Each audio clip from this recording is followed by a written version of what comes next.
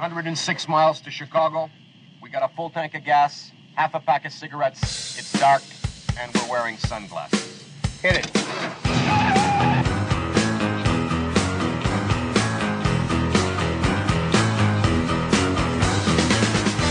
What the mainstream media was afraid to tell you about the news this week.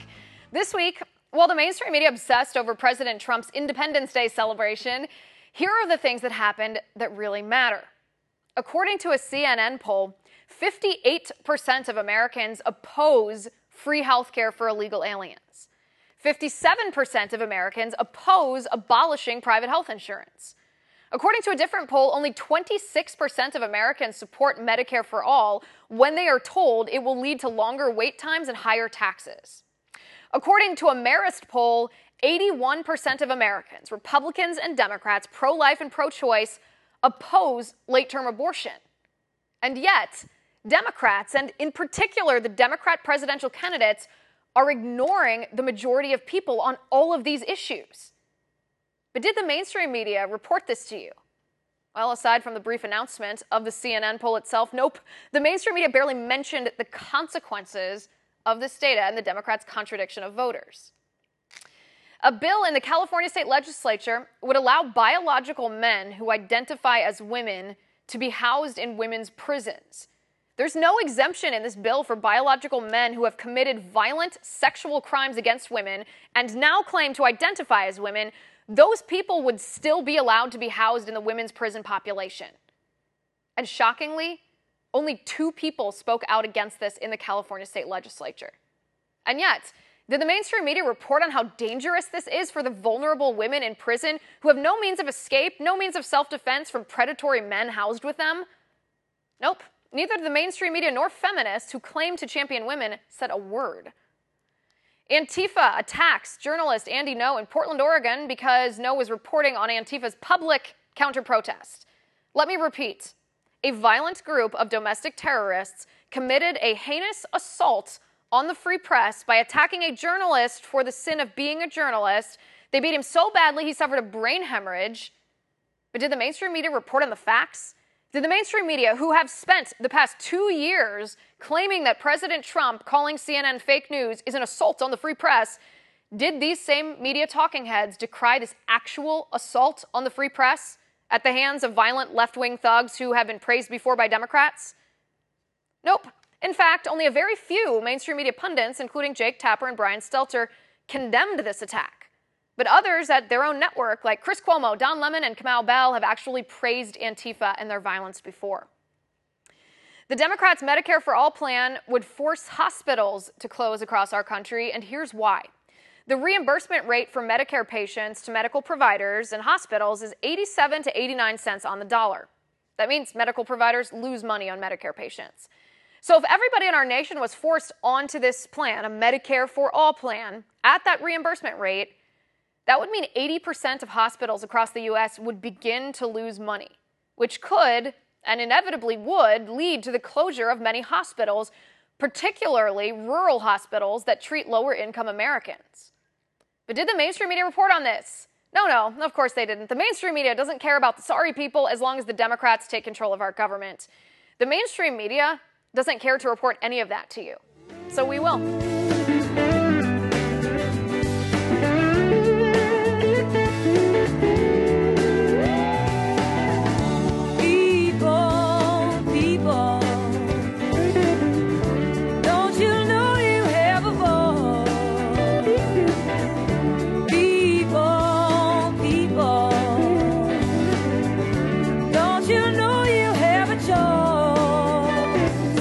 How's it going today? This is Lou Benninger, and we are on the air here with No Hostages Radio.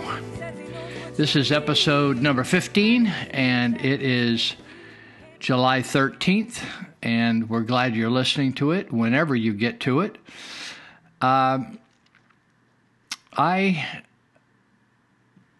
couldn't get to this last week, so I carried it over. Some things are time dated, and we can't get to it. But I thought it was important to revisit this because we just ran out. I usually have more material than I need. I just operate that way. I'm over-prepared, which is helpful for my anxiety level. So we're broadcasting out of California. You may be in another state, but you may be facing the same problems we have over here. I think we're just ahead of some of you. And so you may be dealing with things like pensions. We're dealing with CalPERS, or the Public Employee Retirement System, that is breaking every county and every city and every agency. And all the leaders are doing the very best they can to deceive the public and to rip them off and to use smoke and mirrors to promote themselves and give the image that everything is just all right, while your streets are full of potholes and your weeds grow up in the sidewalks and maintenance is not done on landscaping, and it's just a big mess, right? A lot of the leaders in the community don't even live here. They live elsewhere. And so the average person just trying to pay the bills, keep their kids in school, out of trouble, off drugs, try to just make it in California, don't have time or don't want to take the time to overthrow an impossibly corrupt system that has grown. My friend Dave Bryan likes to say, stomp snakes while still small, stomp snakes while still small, because a pet snake, although cute, can turn out to be the end of your life. And what's going on in our country, particularly in California, I'll speak for California because I know just a little bit more of that than other states, is that we are being overrun by government. We're not overrun by crime. We're overrun by government. I think in Yuba County, we have a government employee for every about 70 or 75 people. It's just totally ridiculous. Recently, Yuba City has been letting people go. They fired their fire chief. I'm not quite sure what Darren Gale's job was recently, but he was sort of second or third in command of the entire city. They let him go. I heard the finance director is leaving. Some of these jobs are going to have to be replaced with other people, but when you look at the salaries that are paid to city and county employees, it's just phenomenal. In fact, I'm going to read you some salaries, new salaries at the state level in California, and they've been getting. And did you know they've been this? There's a 4-person commission that is appointed by the government. That's quite a compromise, right? Or a complicated situation, not independent. They've been given raises every year for the past few years because they just think the government is so fantastic and they're managing such vast amounts of money. Sometimes, people just give you a raise because you got a big job. You may do a lousy job at it, a lousy approach to it, but you got a big job anyway. So some of these local employees, city and county employees, getting $150, $180, $200, $250, almost $300,000, more than the governor of the state of California. So what happens is when the state looks at all these city and county jobs, they turn around and say, well, our people are doing more work and have more important jobs than them, so we should give them more money. So there's a California Citizens Compensation Commission, or the CCCC, and it's these are people that are political appointments. So if you're politically appointed, you might show favoritism to the folks that appointed you, right? So the current salaries that we now have, that went into effect in December 3 of 2018, so obviously 2019 is when we really got the impact of those. Let me just rattle them off to you, and I'll rattle off the new ones. Governor, I'm not going to give you the hundreds of dollars. I'll just give you the thousands. Governor, $201,000. Lieutenant governor, $151,000. Attorney General, $175,000. Controller, $161,000. Treasurer, the same. Secretary of State, $151,000. Superintendent of Public Instruction, $175,000. On down the road. And so now we're going to go from $201,000 to $209,000 for the governor. We're going to go up $6,000 for the lieutenant governor. We're going to go up, we're going to go up about $7,000 for the, is it $7,000? Yeah, $7,000 for the attorney general. Controller is going to go up about $6,000. Anyway, all these different offices are going up $6,000 or $7,000 a piece, right? Now, that's a lot of money, and you wonder why. Why should they get all this extra money? You remember, it wasn't but a year or two ago they said there wasn't enough money in the Treasury to cover the cost of repairing the roads. They lied. Our local representatives of Gallagher and Nielsen said there was ample money in the Treasury, and the Democrats, who have been controlling the legislature for the last 40 or 50 years in California, simply don't want to spend money on transportation unless it's green transportation or train transportation, right? All that is just a fantastic waste of money. So this commission is made up of 4 members that chooses these salaries, all of which are appointed by the governor. So the governor appoints them. Do you think they'd be favorable to him, right? Probably not too independent. They meet annually to vote on what happens to elected official salaries. Howard Jarvis Taxpayer Association said California still has the highest paid legislature in the United States. I don't think I quoted you what the legislative people are getting. Let me see if I can find that here. Let's see. It talks about the minority floor leader getting $127,000, but he's now going to get, or she, minority floor leader $132,000, majority floor leader $123,000, second ranked minority leader $123,000. And so I think it goes on down here and tells the pay. One of the complaints of the Howard Jarvis is that the 4 elected members, you know, you elect members of the Board of Equalization. They cover districts in California. We vote on them. They're now getting $157,000. Now, a lot of people freaked out over that. Why? Why would you think? Well, 2 years ago, the governor and the legislature stripped the Board of Equalization of these 4 individuals, most of its powers and duties, and reduced the state board. You know, remember that's where all the money would flow into? Taxes, and then it would flow back out. They used to have an employee number of 4,800 people. But the legislature came in and said, hey, there's a lot of nepotism here. Nepotism is where you hire your own family members. And so there's a prohibition against that in the state. It's interesting how there's all these laws and regulations and prohibitions, yet they go ahead and do it. So they found that there were hundreds and hundreds of family members all working together. And so the concern is sometimes a family member may be the best pick and maybe not a problem at all. But what happens is if family members get chosen over other people because they are family members, as opposed to they're the best qualified for the job, that's a problem.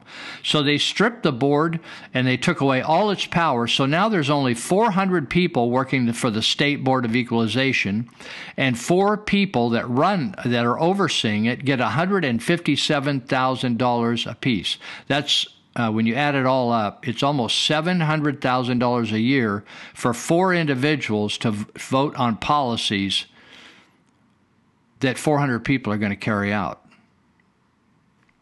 You wonder where all your money went. So, but the legislators got raises as well, and I'm not sure whether I have that listed down here.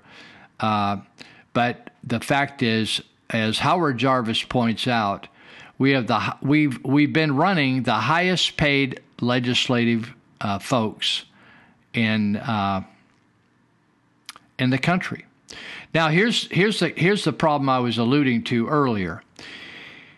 There are jobs throughout the state of California, like the top executive of Los Angeles and Alameda counties last year made $457,000 and $501,000. These are county execs, right? They earned $457,000, one of them, but $501,000, the other one. Now that's what they're talking about, is this incredible bump. Now, one state lawmaker, we talked about that, but I'm trying to find this other figure that isn't jumping out at me right now. But the mayor of Los Angeles, for instance, gets $248,000. That person gets more than the governor of the state of California. Council members for the city of Los Angeles get $190,000 for a council member.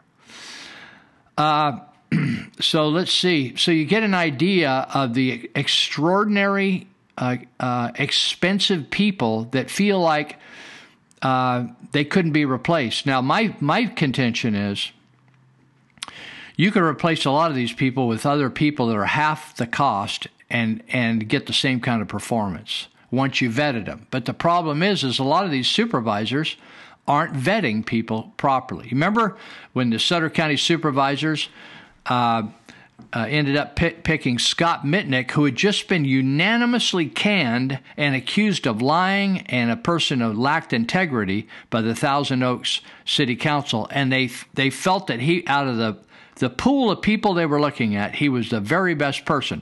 Now, how long did he last up here? Did he last 2 or 3 years? And he told people up here pretty boldly that the only reason he came to Sutter County, it wasn't to serve the county or to make the place a better place, or he was loyal or he was really committed here. He came up to clean up a funky resume. He had a polluted resume, so he needed to get a few years behind him where it looked really good.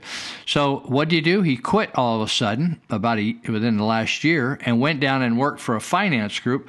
You know, the guy's from Ventura County, right? I can't figure out why he never wants to be with his wife and go down there and be in his own county. But he's always flying up here, right? Fly. So now I thought he'd go back and live with his wife and where his kids were.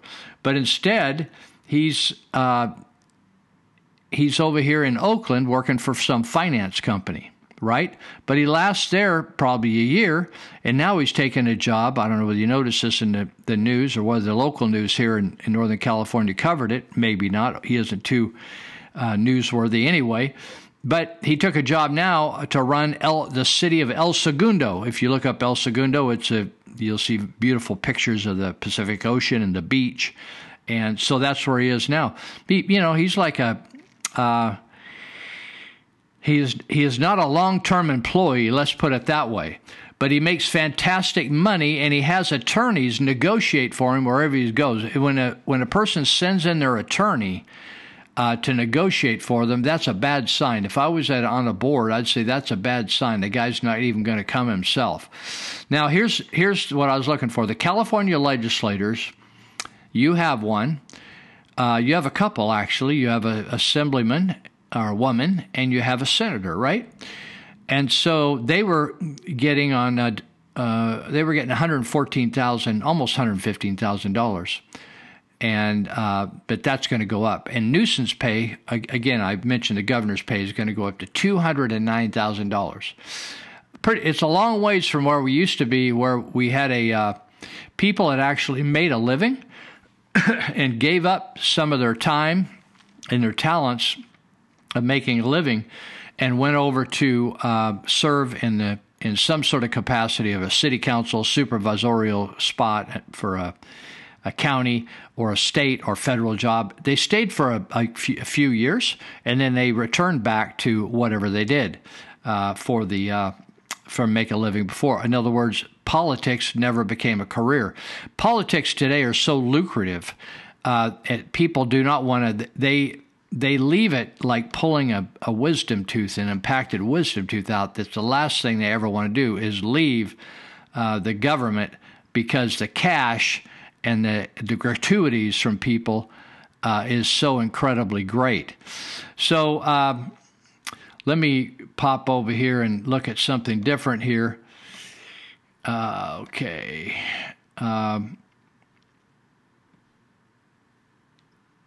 Got it. All right. So let me just share a few snippets with you as we're coming towards the end of the first half hour we're on. William Federer, who is he's a writer, he writes a lot of great articles, he's written some books. He's kind of a historian. He says a call to ban the Confederate flag. You remember that? Now, don't you see a similarity between what the Democrats are doing and what ISIS was doing? Remember ISIS? It was the radical aspect of the Muslim or the Nation of Islam, if you want to call it that. And they went through and they said, you Muslims are lukewarm. Jesus said, don't be lukewarm or I'll spew you out of my mouth. Be hot or cold, right? Not in the middle. So ISIS was kind of doing a Jesus thing from the point of view of like, you guys are not hot enough. You guys are not zealous enough. You guys are not radical enough. So if you don't measure up, we're going to slit your throat and blow your mosque up, right? And so what ISIS did is it went on a rampage through the Middle East. It went into museums and anywhere that there was any vestige of history. People have tried to show what history was, good, bad, and ugly, right? That's a true look at history. But ISIS and the Democrats and far left in this country want to purge history as if it never happened. And if there's a statue of a guy that was a slave owner, then shame on him. They want to scrub his name from history as if it never happened. I would rather know the good, bad, and the ugly so we can learn from it. So Federer says a call to ban the Confederate flag due to its association with slavery is like banning the Democrat Party's donkey and Islam's crescent, as both of those institutions, that would be the Democrats and Islam, were involved in the enslavement of Africans. I want you to just think about that.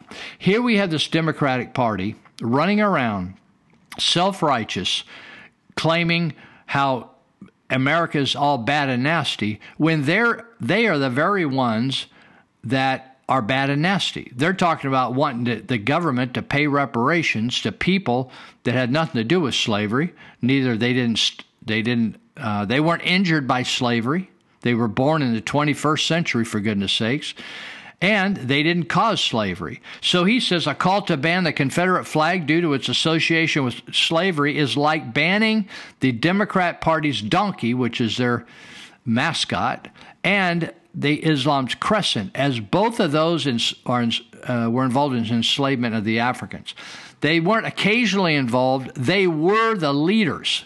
They were the main players. It wasn't the conservative Republicans, and it wasn't some other religious organization. In fact, there are Islam groups around. If you remember the Boko Haram, remember Michelle Obama was an idiot and thought that she could do a hashtag regarding Save the Girls or something. And remember, they were out abducting all these young girls and enslaving them for sex, etc. That Boko Haram, right? They were still involved in those. They are black Muslims stealing black children. Hold that thought. So when they start tossing around concepts of racism, so the Confederate flag and the Confederate statues are a part of our history, good, bad, and ugly, whether you like it or not. They may have had great motives and missed it by a mile. Now, the other thing that I noticed is, hey, did you hear about the idea with Starbucks? Starbucks is constantly shooting itself in the good business foot. And its latest thing was there were a couple of cops having coffee in there. I would think, oh, that's a good thing. But one customer complained to Starbucks that she didn't feel or he didn't feel safe in Starbucks because there were actually law enforcement there. That person obviously had a flat spot on the brain. So the Starbucks boss at that particular outlet threw the cops out of the establishments. So I have a great logo. You know, the Starbucks logo is green, kind of circle green with the lady in the middle. And it says Starbucks across the top half of the circle. And then underneath it says cop free. I love this thing. I'd like to put on a billboard and put it up in our community. So we're coming to the end of the first half hour here today. Again, this is the program on 7/13, July 13th, episode 15. And we're going to play a clip right now so I can take just a short refreshment break called The Left runs everything from the Prager organization. So we'll be right back just in a few minutes, and we will get back to business.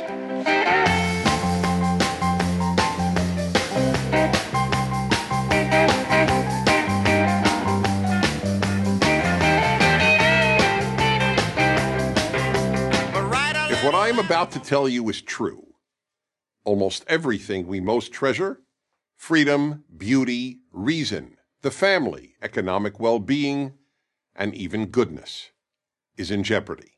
Who or what poses this threat? The answer is the most powerful ideology of the last 100 years, leftism. Not liberalism, leftism, or if you prefer, progressivism. Leftism destroys everything it touches. Here are just a few examples. 1. The universities. Perhaps the most obvious example, one that many liberals acknowledge, is the left's near destruction of most universities as places of learning. In the words of Harvard professor Steven Pinker, an atheist and a liberal, because of the left, quote, universities are becoming laughingstocks of intolerance, unquote. At almost every university, and now high schools and even elementary schools, students are taught to shut down, not debate, those who differ with them, and to rely on feelings rather than reason. 2. The arts. Throughout history, the primary purpose of art was to elevate people through beauty, artistic excellence, and emotional depth. To the left, the primary purpose of art, sculpture, and music is to shock. That's why so much contemporary art is meaningless and involves the scatological, meaning urine and feces. Yes, urine and feces. To give one of countless examples, in 2016, the Guggenheim Museum in New York featured a pure gold working toilet, which visitors were invited to use. The name of the exhibit was America, so one could literally relieve oneself on America. 3. Literature. The English department at the University of Pennsylvania replaced the portrait of the greatest English-language writer who ever lived, William Shakespeare, with a picture of a black lesbian poet. Why? Because he was a white European male. Leftist professors have replaced the pursuit of excellence with the pursuit of diversity. 4. Late-night television. In America, late-night television shows were completely apolitical. The hosts believed their role was to entertain viewers and offer them relief and laughter after a difficult day. No longer, you cannot watch late-night television if you just want to be entertained. Late-night TV is now left-night TV. 5. Religion. The left has ruined much of mainstream Protestantism and Catholicism and non-Orthodox Judaism, which are now little more than left-wing organizations with religious symbols. In many churches and synagogues, one is more likely to hear the clergy talk about political issues than about any other subject, including even the Bible. 6. Free speech. If there was anything virtually every American considered a bedrock value, it was freedom of speech. Yet the left is destroying even this unique American achievement. Almost half of America's young people say they believe in free speech, but not for hate speech.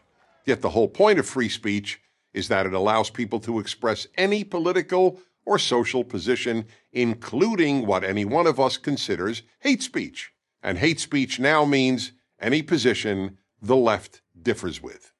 7. Race. America has become the least racist multiracial society in world history.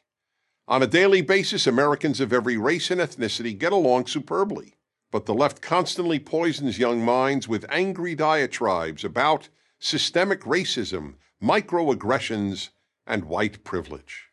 8. The Boy Scouts. The left is destroying the Boy Scouts. They're not even the Boy Scouts anymore, they're just the Scouts. The left forced them to admit girls. Here's the thing about the left. It only destroys. It doesn't build.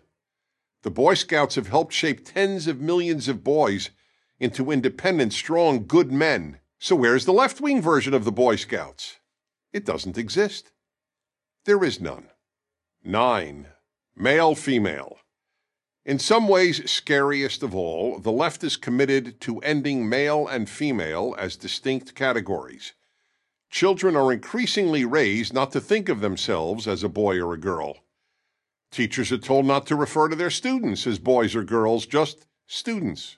In New York City, parents do not have to check off male or female on their newborn's birth certificate. They can check off X. All this imposed gender confusion can only end up producing confused people and a confused society. So why does the left engage in so much destruction? Because it thinks America is essentially a bad country. But America is only bad compared to utopia. And the left is utopian. Crazy. I'm Dennis Prager. I'm crazy for feeling so lonely. I'm crazy, crazy for feeling so blue.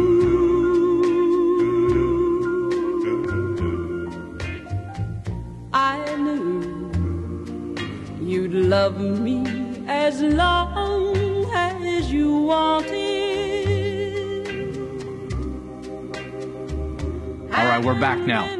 Okay, so I was talking about Starbucks, the logo being, somebody did this, they called the new Starbucks logo, some cartoonist. I think it's called Ramirez Tunes, some guy named Ramirez. And Michael Ramirez, in fact, it's Michael Ramirez, michaelpramirez.com. You can go to his website and see if he's got other cool stuff. But michaelpramirez.com, he created a new Starbucks logo that I would love to put this on a billboard and plaster it all over in it.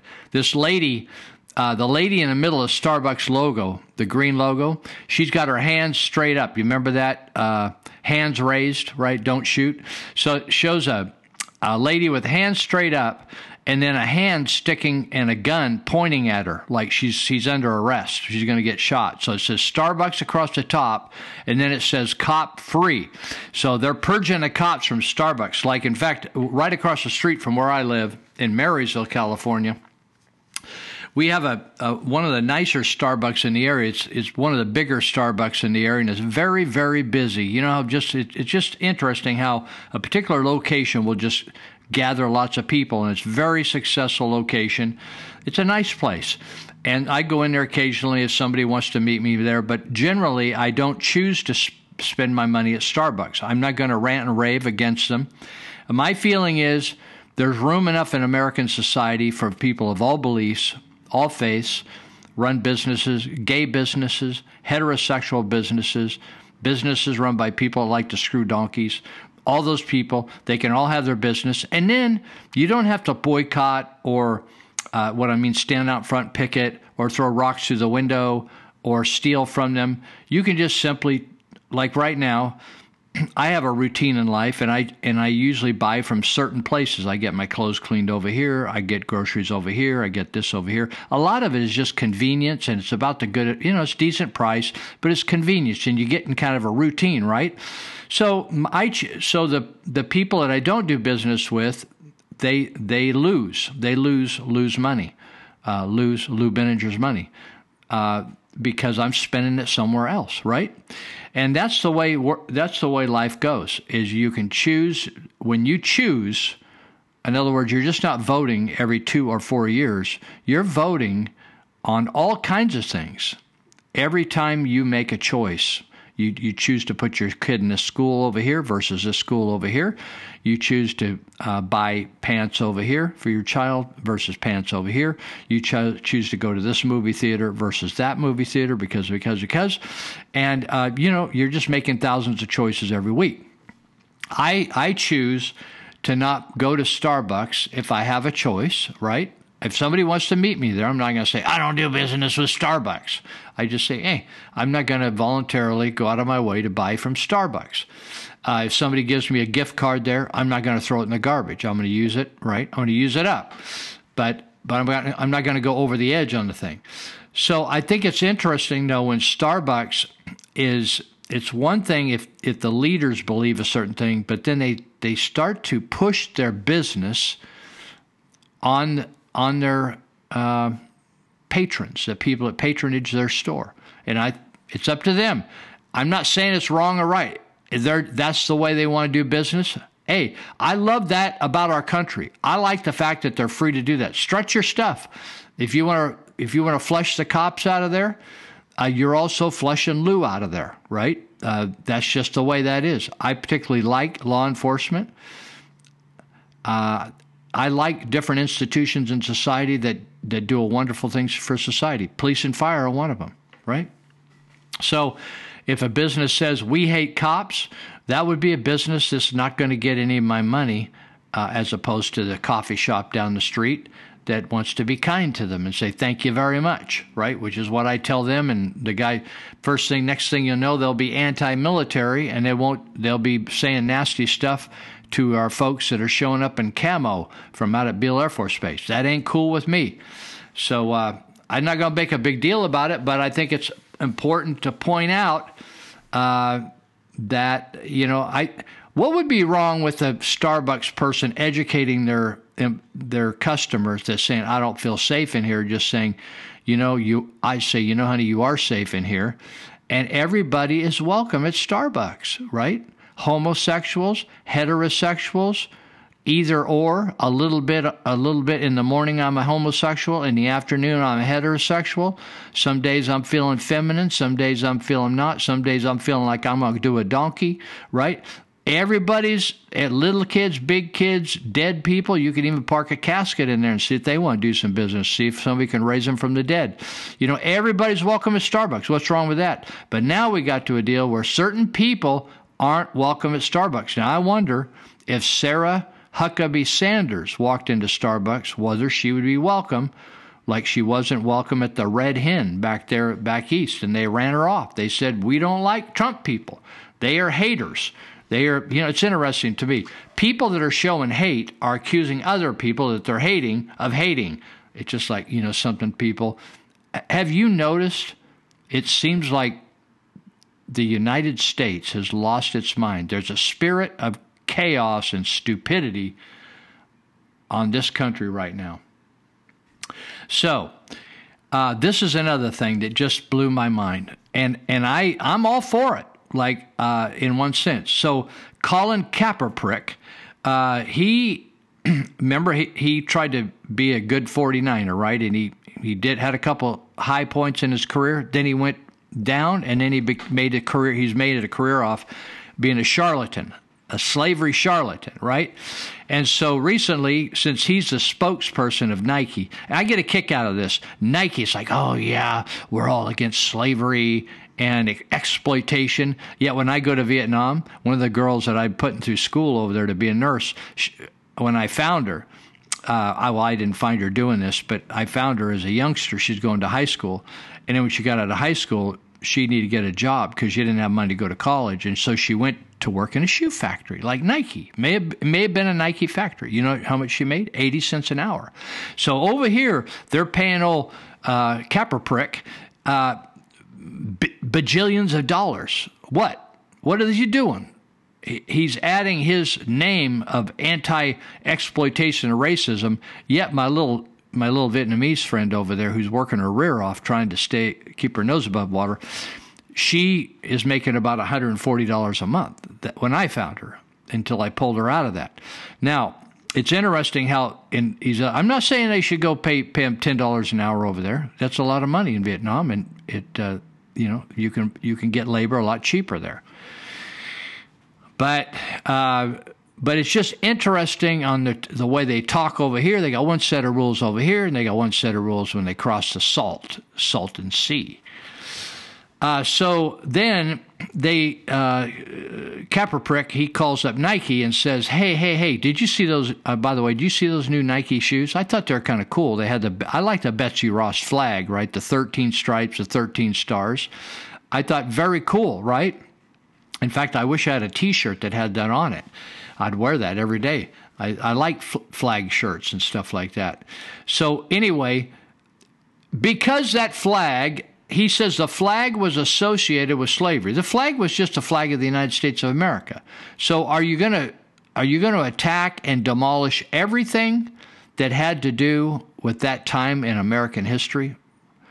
What about the Declaration of Independence? You want to trash that because even though it has good ideas in it, there were people involved in slavery that even signed it. So it's interesting. Betsy Ross. Who is Betsy? Well, we know she knew how to sew, right? That's cool. Most women, I think, knew how to sew back in the day. Like I was telling somebody yesterday, the Hmong people in Vietnam, I was telling them how the Hmong women sew their own clothes and make their own fabric. Hold that thought. Make and dye their own fabric. They do not have a fabric shop. And so they all need to be able to see to read. And I haul over hundreds of these cheater glasses you can buy for $1 a piece. And I give them away over there because the ladies and other people, some can't see to read, but these ladies can't see to do their sewing and embroidery and stuff, the Hmong people. So anyway, Betsy Ross, who was she? She was a Quaker. So in America during the early 1600s, different religious groups came here. Most of them were Christian religious groups. Quakers was one group. Now, what did the Quakers believe? You know, a lot of people, remember the Puritans and the Quakers and all the liberals today that they want to screw every knothole they can find. They just mock Puritans and mock Quakers, and they mock any of these religious groups they can. And so Betsy Ross was a Quaker. Now, what did the Quakers believe? They were against slavery. Isn't that odd that here Colin Kaepernick would actually be against Betsy Ross, who was actually anti-slavery when it actually cost you something? Do you know the Tappan brothers, who were big businessmen, Lewis and Arthur Tappan? Last week I couldn't remember Lewis's name. Lewis and Arthur Tappan, they were big businessmen. In fact, they started a group. One of their businesses was they started a credit organization called Dun and Bradstreet. And anyway, the Tappan brothers were abolitionists. They were against slavery, and they participated in helping slaves get free. And their homes got burnt down, and their people boycotted their businesses. Different than Kaepernick, when he gets paid to run around and shoot his mouth off. He's so stupid. He doesn't even know his history. Maybe all he learned in school was how to play. He learned the football moves, the football plays, but he didn't learn anything about anything else. I think he even is married to a Muslim who, I think he is. I think he converted to Islam, but he never complains about Islam holding slaves today. Did you ever hear him say that? I didn't hear him either. So Betsy Ross was a Quaker. Quakers were anti-slavery. Quakers helped, William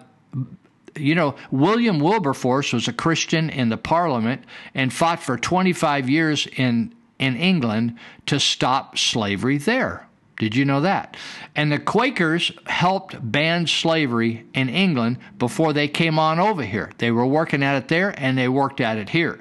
So that just because we had slavery in America does not mean everybody was on board. In fact, most people were not on board with slavery. And I'll cover some more details possibly later. So Quakers were vital to the American Underground Railroad. Now, does Kaepernick know that the Quakers were actually part of the system to move people in a secretive fashion and get them out of this country, or at least to the north, so they freed the slaves, right? So objecting to the Betsy Ross flag because it represents slavery shows a complete idiocy about history, because in her mind, she was celebrating the freedoms that America had. Was America perfect? Look at America today. It's a damn mess, America today. But we celebrated the other day, we celebrated the 4th of July, and we celebrated the positive things, the freedoms we have in America. In fact, somebody the crew that just went to Cuba, they told me it was the worst country, and they weren't putting the country down. They just said that it was the most difficult country to work in because they just couldn't find the resources they needed to put up the building. They said the people were lovely, they were treated well, they made it through immigration very easily, everything, and that they weren't harassed. It was just there was nothing there. It was a socialist country. For all you lovers of socialism out there, Cuba is going the way of Venezuela.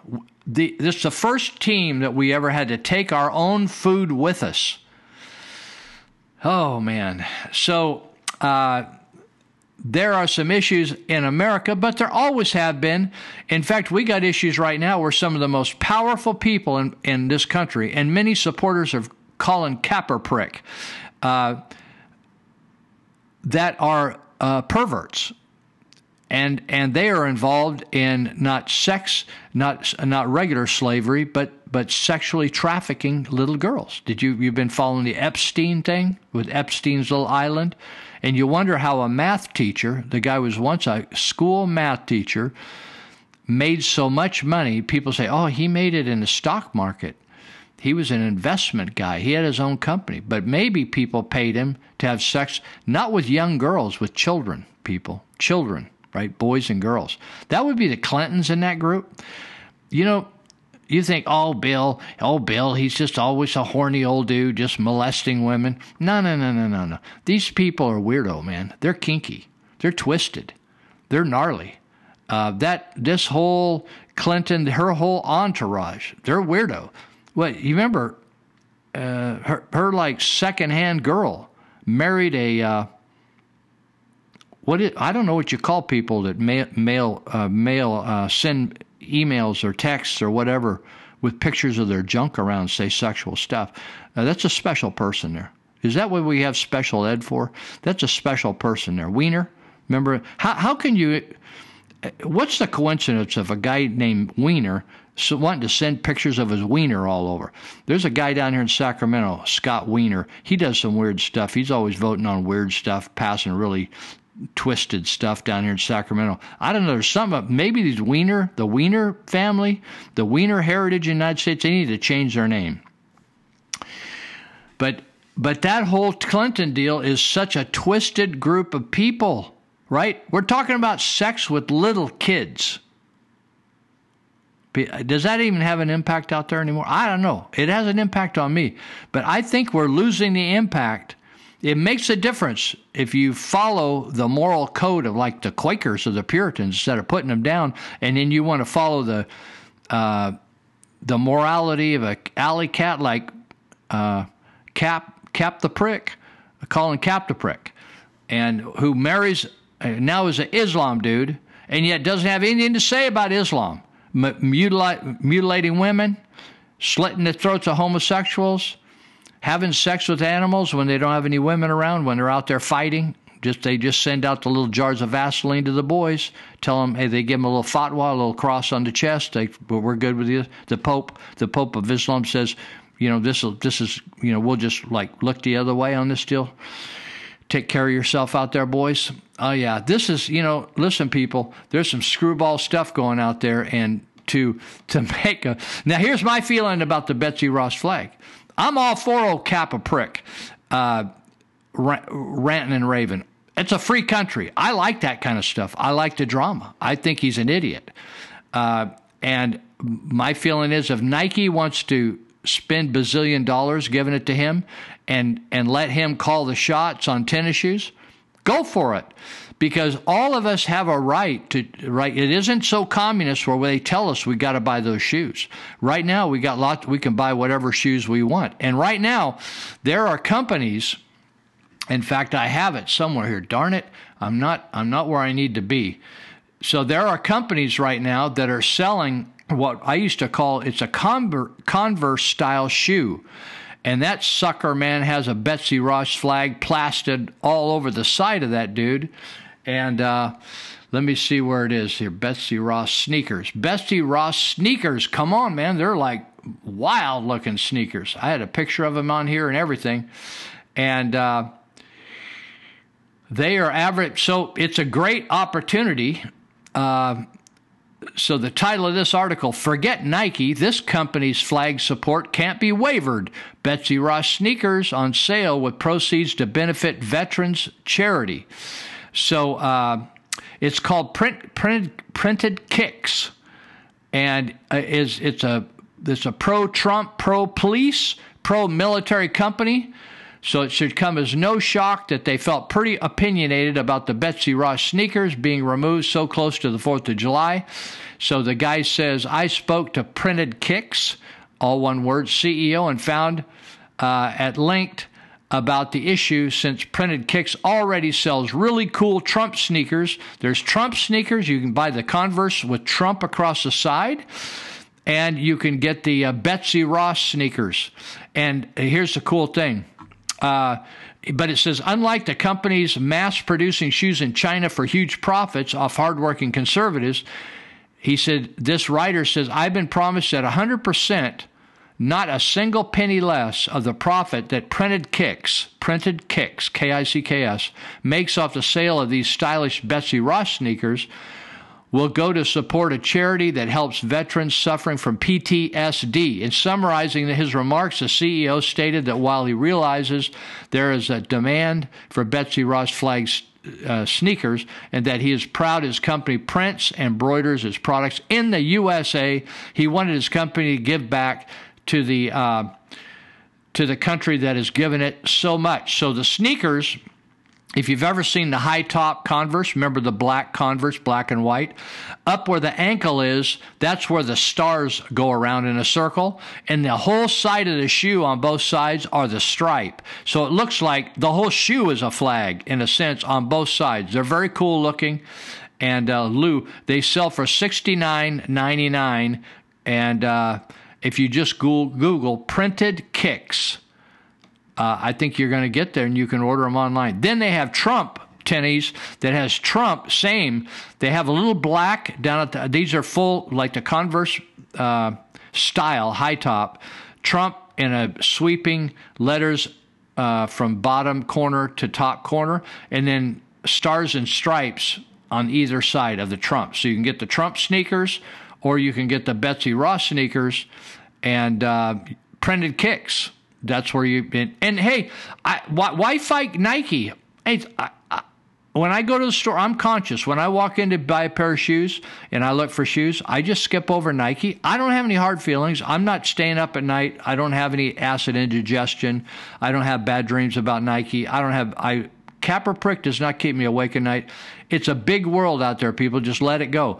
But if you're going to buy some cool sneakers and you want to go to a party and you're all decked out in your nice suits, throw some of them Converse on with Betsy Ross on them and just strut your stuff, baby. All right, we're going to take a break, and I'm going to this is so apropos. There's a little Stars and Stripes song by Remy. And then we're going to play you, Why Should We Privatize the Postal Service? Hold that thought, baby.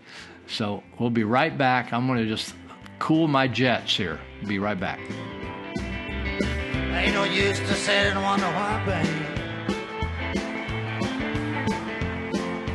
If I don't know about now. Ain't no use to sit and wonder why, baby. It don't matter anyhow.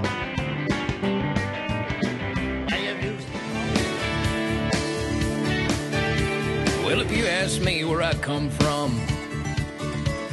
here's what I tell everyone. It's a place that is even more free than Jameis Winston's groceries. It's where the stars and stripes and the eagle fly.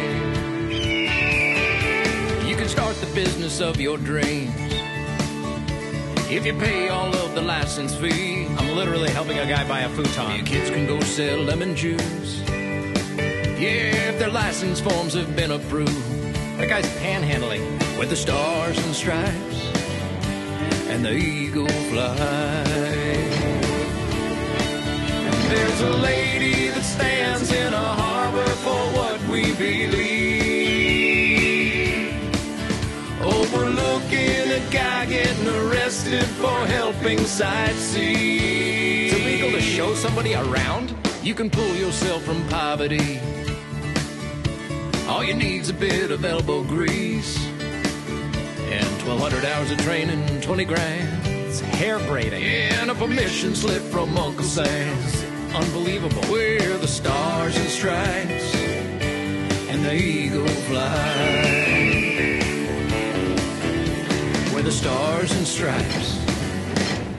eagle fly. You tell me. Hello, I'm probably Andrew Heaton, and you're eagerly watching Mostly Weekly, the post office. The answer to the burning question, how can we make emails slower, more expensive, and stressful? Nobody likes the post office, including and especially the people who work there. At this point, the Postal Service is basically a costly way to deliver junk mail. The mail is getting slower, while email, Facebook, and sexting keep increasing in speed and efficiency, making the post office less and less relevant. It's time to update the Postal Service, and the best way to do it? Privatize it. Goodbye, letter. You're private now. Why should we? Well, for one thing, it's hemorrhaging money.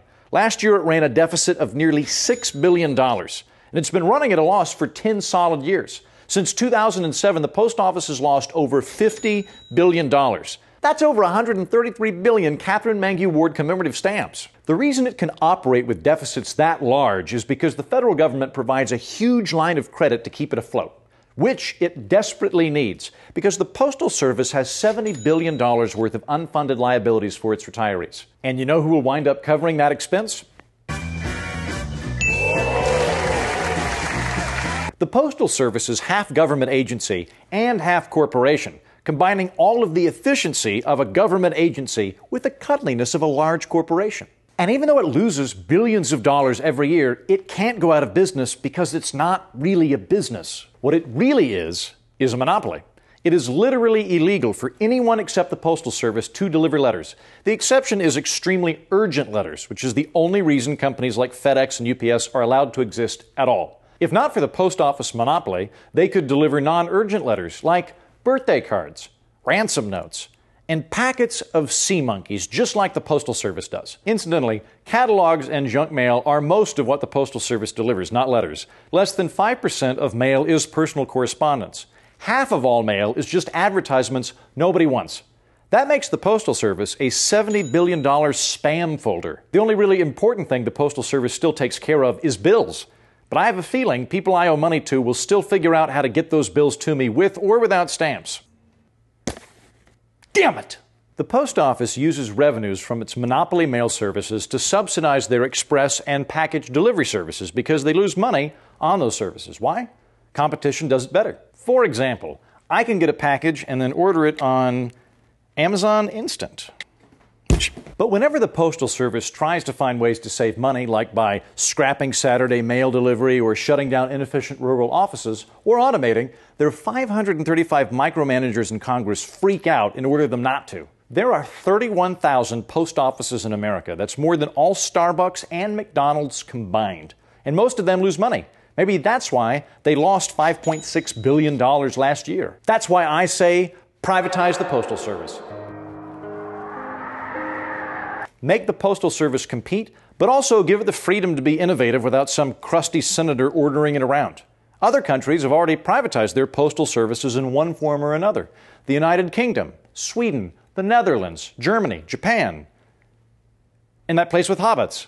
Now we use email instantaneously and cheaply. We don't send letters, we use Facebook or WhatsApp or Grindr. I mean Tinder! Everyone heard me say Tinder. It was Tinder. The fact of the matter is, times have changed and keep changing. It's time for the post office to catch up and modernize. If you love something, privatize it. Go on, letter, get out of here. I never liked you anyway. Go on, you're better off without me. No matter how painful. If it comes back, that's beautiful. If it goes out of business, well, maybe it was never meant to be. Oh, beautiful, for heroes proved in liberating strife.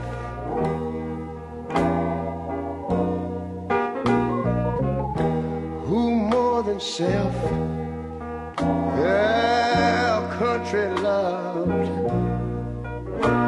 and mercy more than life.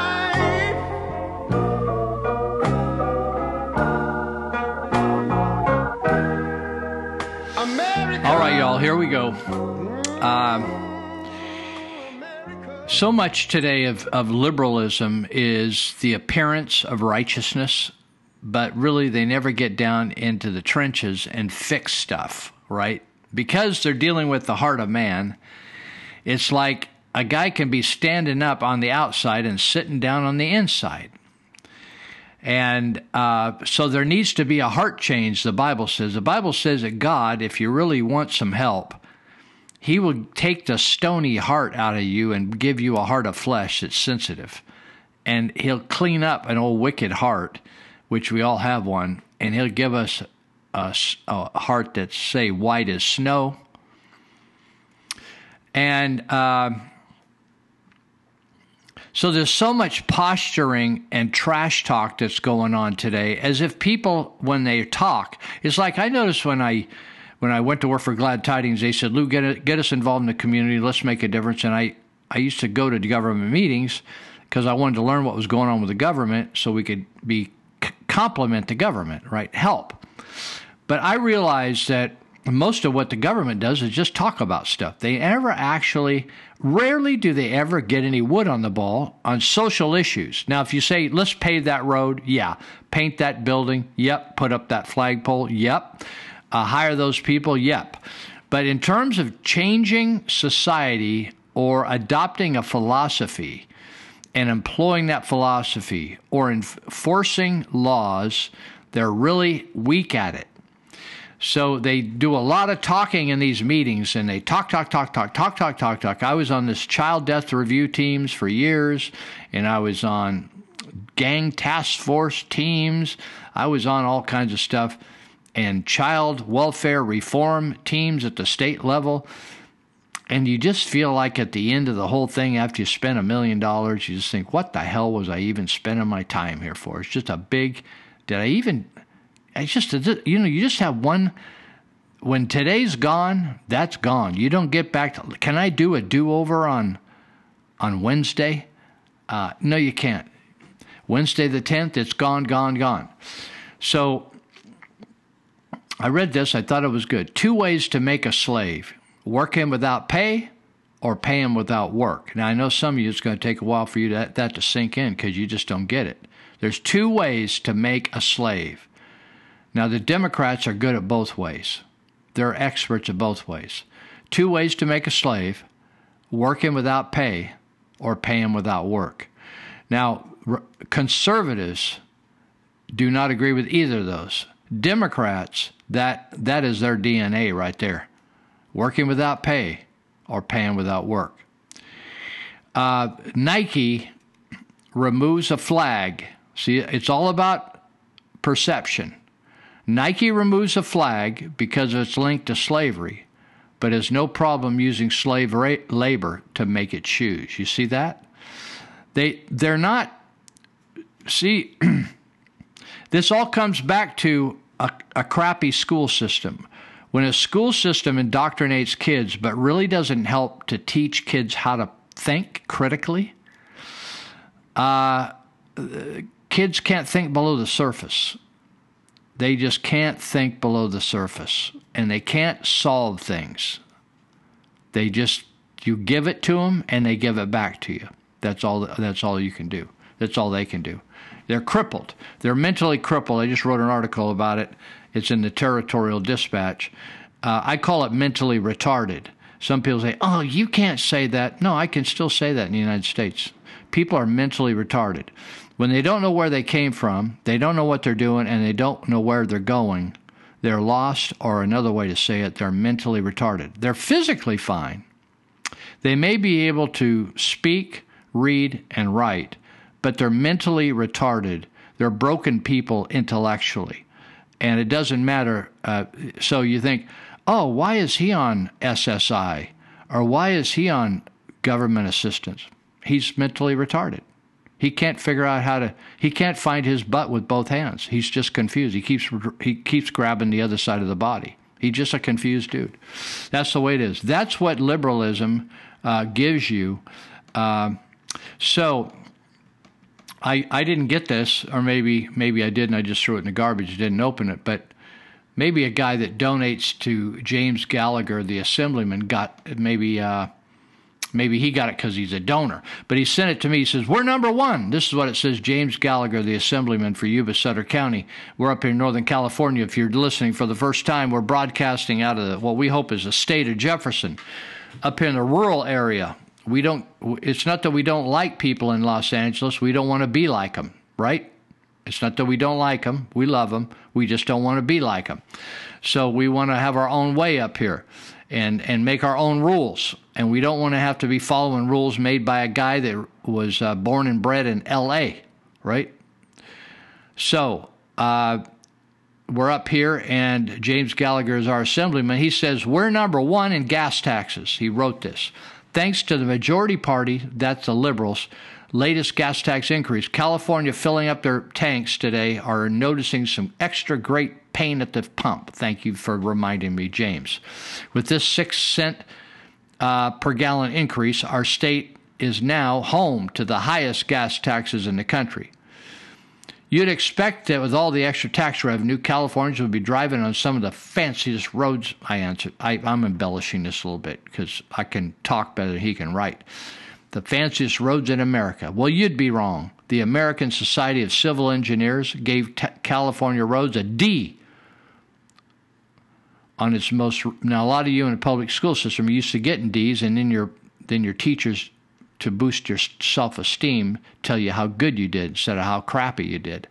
So our roads get a D on its most recent infrastructure report card. The Transportation for America group called California roads the second worst in the country.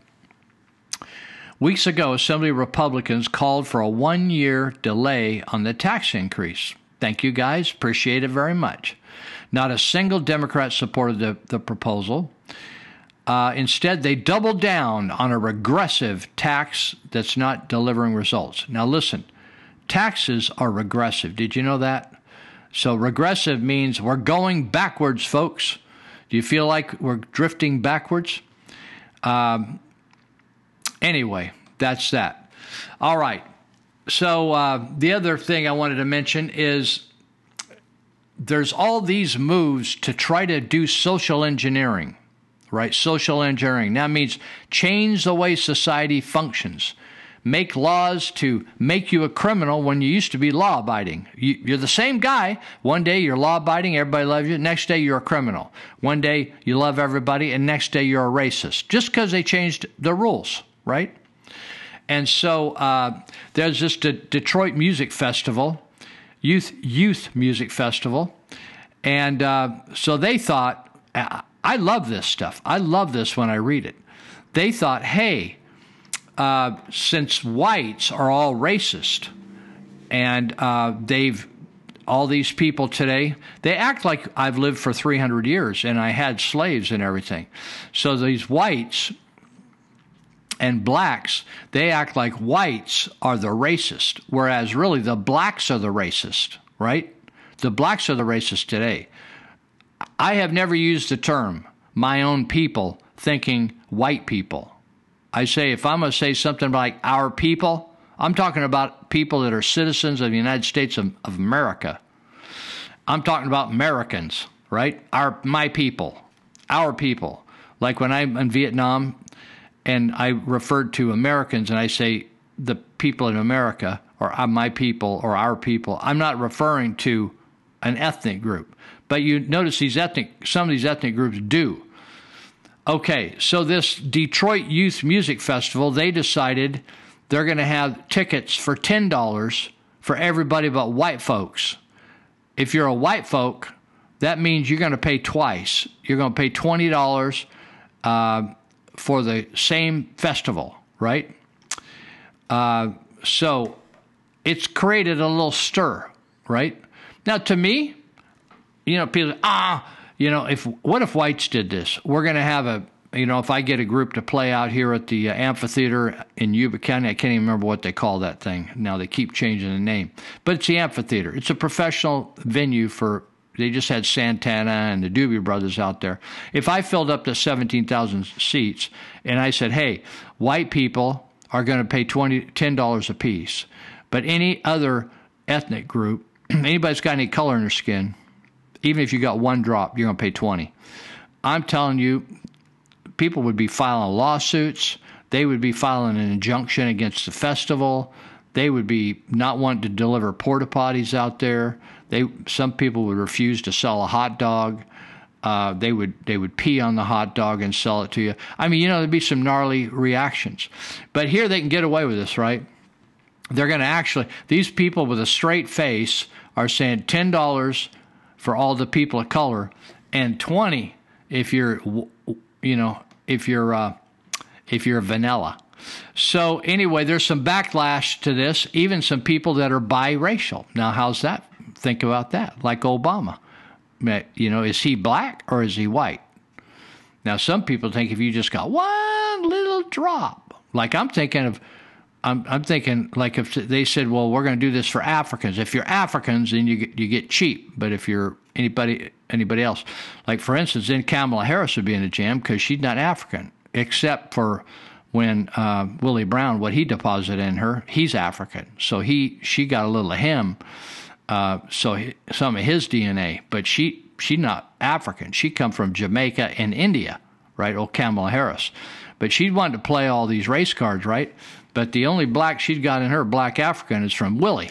Oh, Willie over there, the former mayor and the assembly speaker. Now, remember I talked to you about the fact that these liberals are acting like ISIS. In other words, throughout history, people have depicted history for what it was. Even if you go into these caves and see the hieroglyphs, and they show people holding people in slavery and violating people and raping people and doing all kinds of gnarly stuff. They were just simply describing what life was at that time. Similar way that we describe life on the internet right now or in newspapers, the things we used to call newspapers. And we just tell what life is, good, bad, and ugly. But ISIS came in throughout the Middle East, and they said, that isn't honoring to Allah, that statue, so that's got to come down, right? And all these books that talked about history, they don't honor Allah, so we're going to burn those. And they've been doing that all over the Middle East and destroying all the chronicles of history. Right? They've been just trashing them, building after building after building. Now what we have is the same thing going on here, but they're not doing so much violently, but they're doing it methodically. And so in San Francisco, I guess, I don't know, it's in one of the schools, there's an amazing mural that's painted in this high school. Huge mural, and the city is now, it's called The Life of George Washington. It was painted by a famous painter named Victor Arnothoff. He's one of the foremost muralists in San Francisco area during the Depression time. And so he depicted massive in this wall, and above this stairway is the life of George Washington. The Hmong paint these things, or they do these storyboards, or they do quilts, or they paint like their history from the time that they were in China and they were fought, and then they immigrated down south into Southeast Asia. You can see these, the Hmong make them. So he was doing a depiction. It's an 83-year-old mural of the good, bad, and ugly about George, right?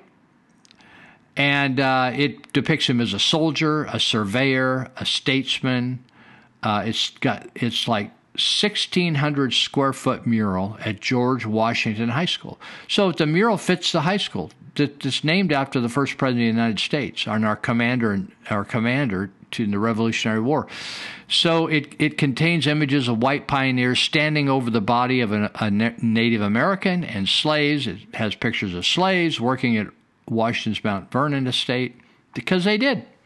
There were slaves. They were available. You worked them. They were looking for work. People worked them. That was life then. Do we think, oh, we don't do that now? Yeah, we don't do that now. I mean, at least it's not legal. Some people do it, but it's illegal. But the point is, now we have to denigrate and say there's nothing good about those people's lives. It's kind of like I say to juvenile hall kids. I said, your parents couldn't get you what... I said, don't hate your parents. Don't go and shoot them in the head when you get a chance. Your parents couldn't give you what they didn't have. Your parents were just who they were at that time in life, at that decade. and they were raised by a whole different group of people who were raised by a whole different group of people in an entirely different generation with different values sometimes. So why go off? Just, eat the chicken, spit out the bones. So what they're doing here now, they voted, and they're going to pay $600,000. Now, I don't know why it's costing so much to paint over this historic mural artwork, but they're paying somebody. This is how screwed up our country is and our schools are. They're paying $600,000 to cover up this beautiful mural that just basically describes history. It's like, what happened?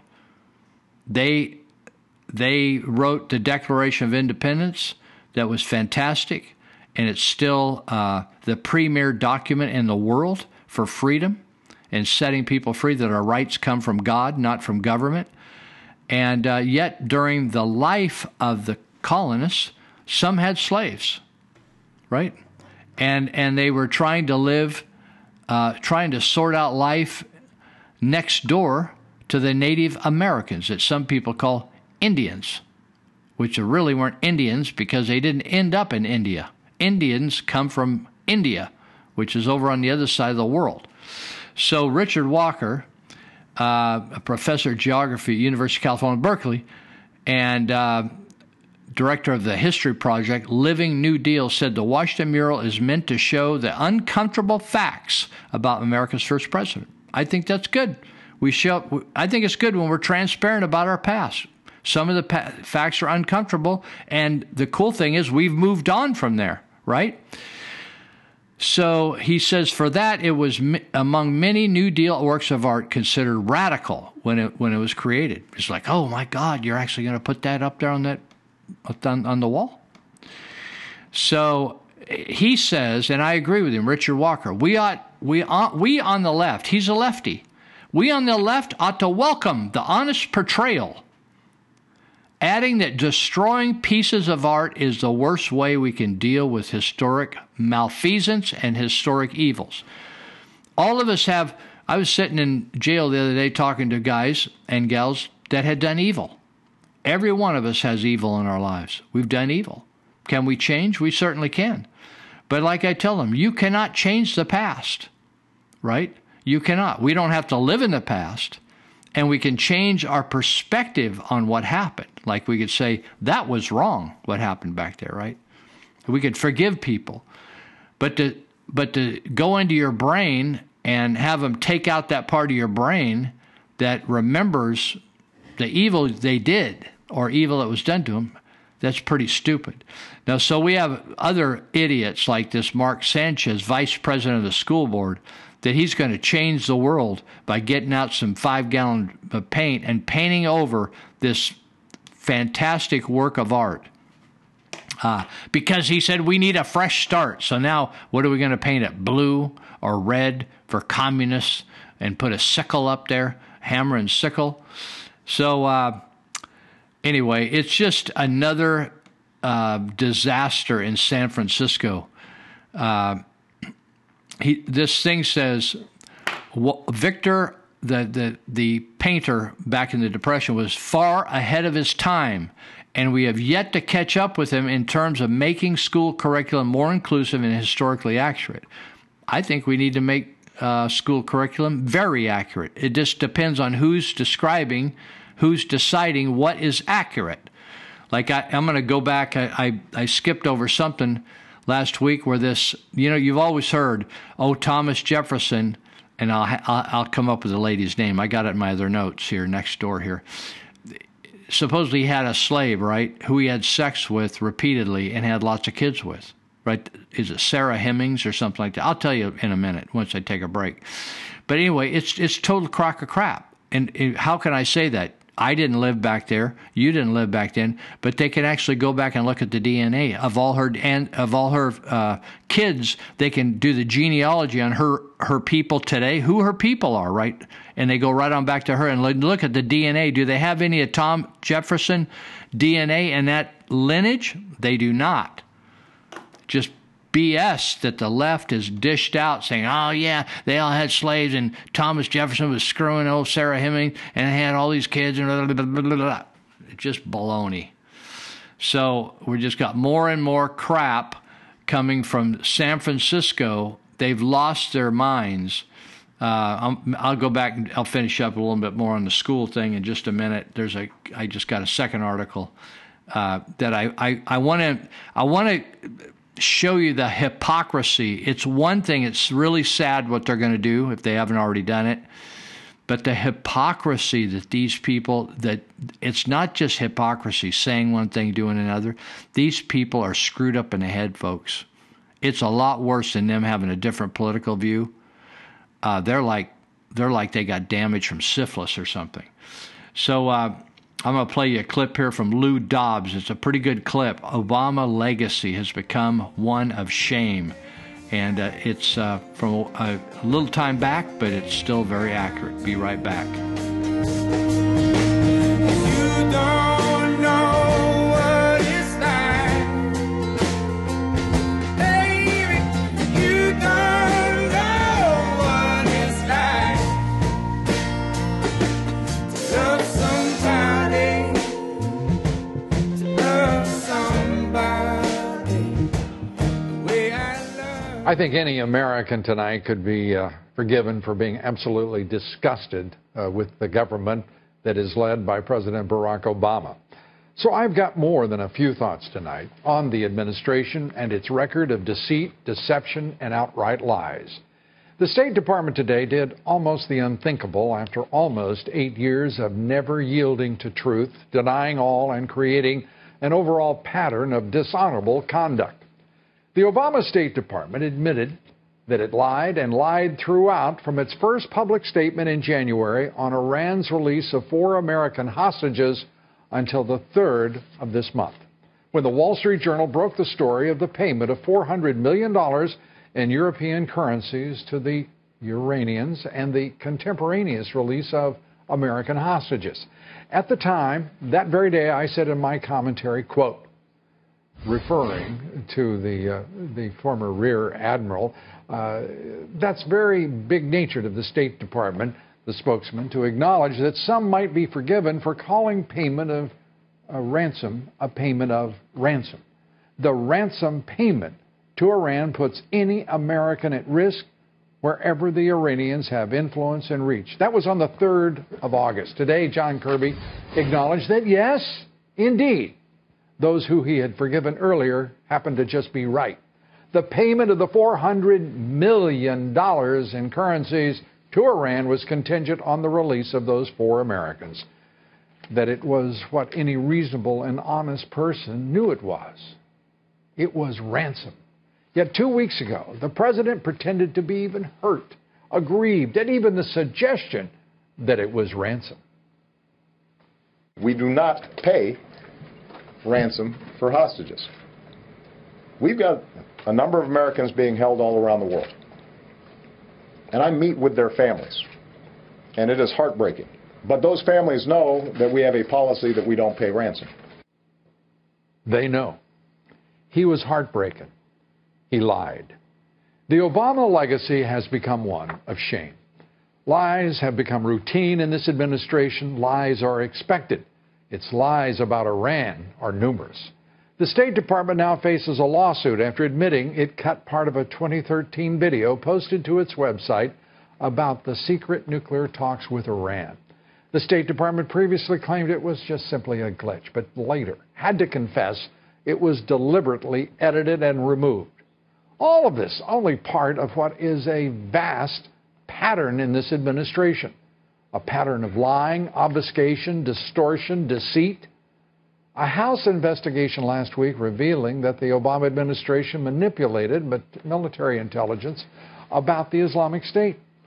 Of course, the president referred to the Islamic State as the JV team back in 2014, something he later tried to deny. He claimed he, quote, wasn't specifically referring to the Islamic State, when in fact he was, and he obviously was. In 2013, the president claimed he, quote, didn't set a red line in Syria. But of course he did.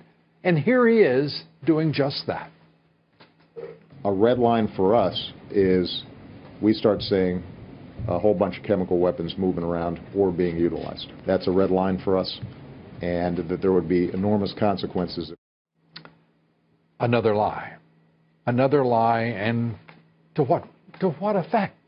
The administration's lies about the 2012 Benghazi attack continue to this day. They would have humiliated a less coarsened group of government leaders and policymakers, with the president not only still blaming an online video some 2 weeks after that terrorist attack, but doing so at the United Nations, bald-faced lying to the General Assembly, for crying out loud. It was a crude and disgusting video.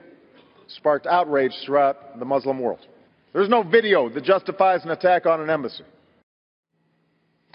No, there isn't. And there is no justification for a president who would insinuate and imply and lie. And of course, utter disregard for truth and disrespect for the American people, as our president and his advisors cynically and vigorously lied, and lied some more in order to pass the president's signature law, Obamacare. I intend to keep this promise. If you like your doctor, you'll be able to keep your doctor. If you like your health care plan, you'll be able to keep your health care plan. Mr. Obama repeated that claim for some 4 years. I believe this administration's legacy is already one of shame. Mr. Obama seemingly eager to lie to the American people and obviously encourage members of his administration to do so as well. And for what? Obamacare, we now know, is a disaster. It is headed toward collapse as insurance company after insurance company withdraws from the program and the premiums rise ever higher. And the member of his administration he has chosen to carry out the third term of his presidency has no higher sense of obligation to the truth or apparently to the American people. Messing around with these other fools when I'm not. Oh, and nobody knows what I'm doing here. All right. I was going to leave that painting over this fantastic mural, but I gotta like finish up. There's a couple other things I gotta say about it, because San Francisco has become a phenomenally wealthy and wicked city. Wealthy and wicked. It's a city that brags that anything goes. Like, for instance, my friend Jeff Stevens told me one day he went down there with his friends from the Midwest, family friends, and wanted to show them around Fisherman's Wharf. And around the corner came a whole bunch of bicyclists, a whole big bunch. And they were all just stark naked. So they take pride in people having sex in the streets. The more bizarre sex, the better. And, first city where you could just smoke marijuana, do drugs at random and not get in trouble, et cetera, et cetera, et cetera. But yet they're the most intolerant city as well. Anything having to do with God, Christianity stuff is just smushed.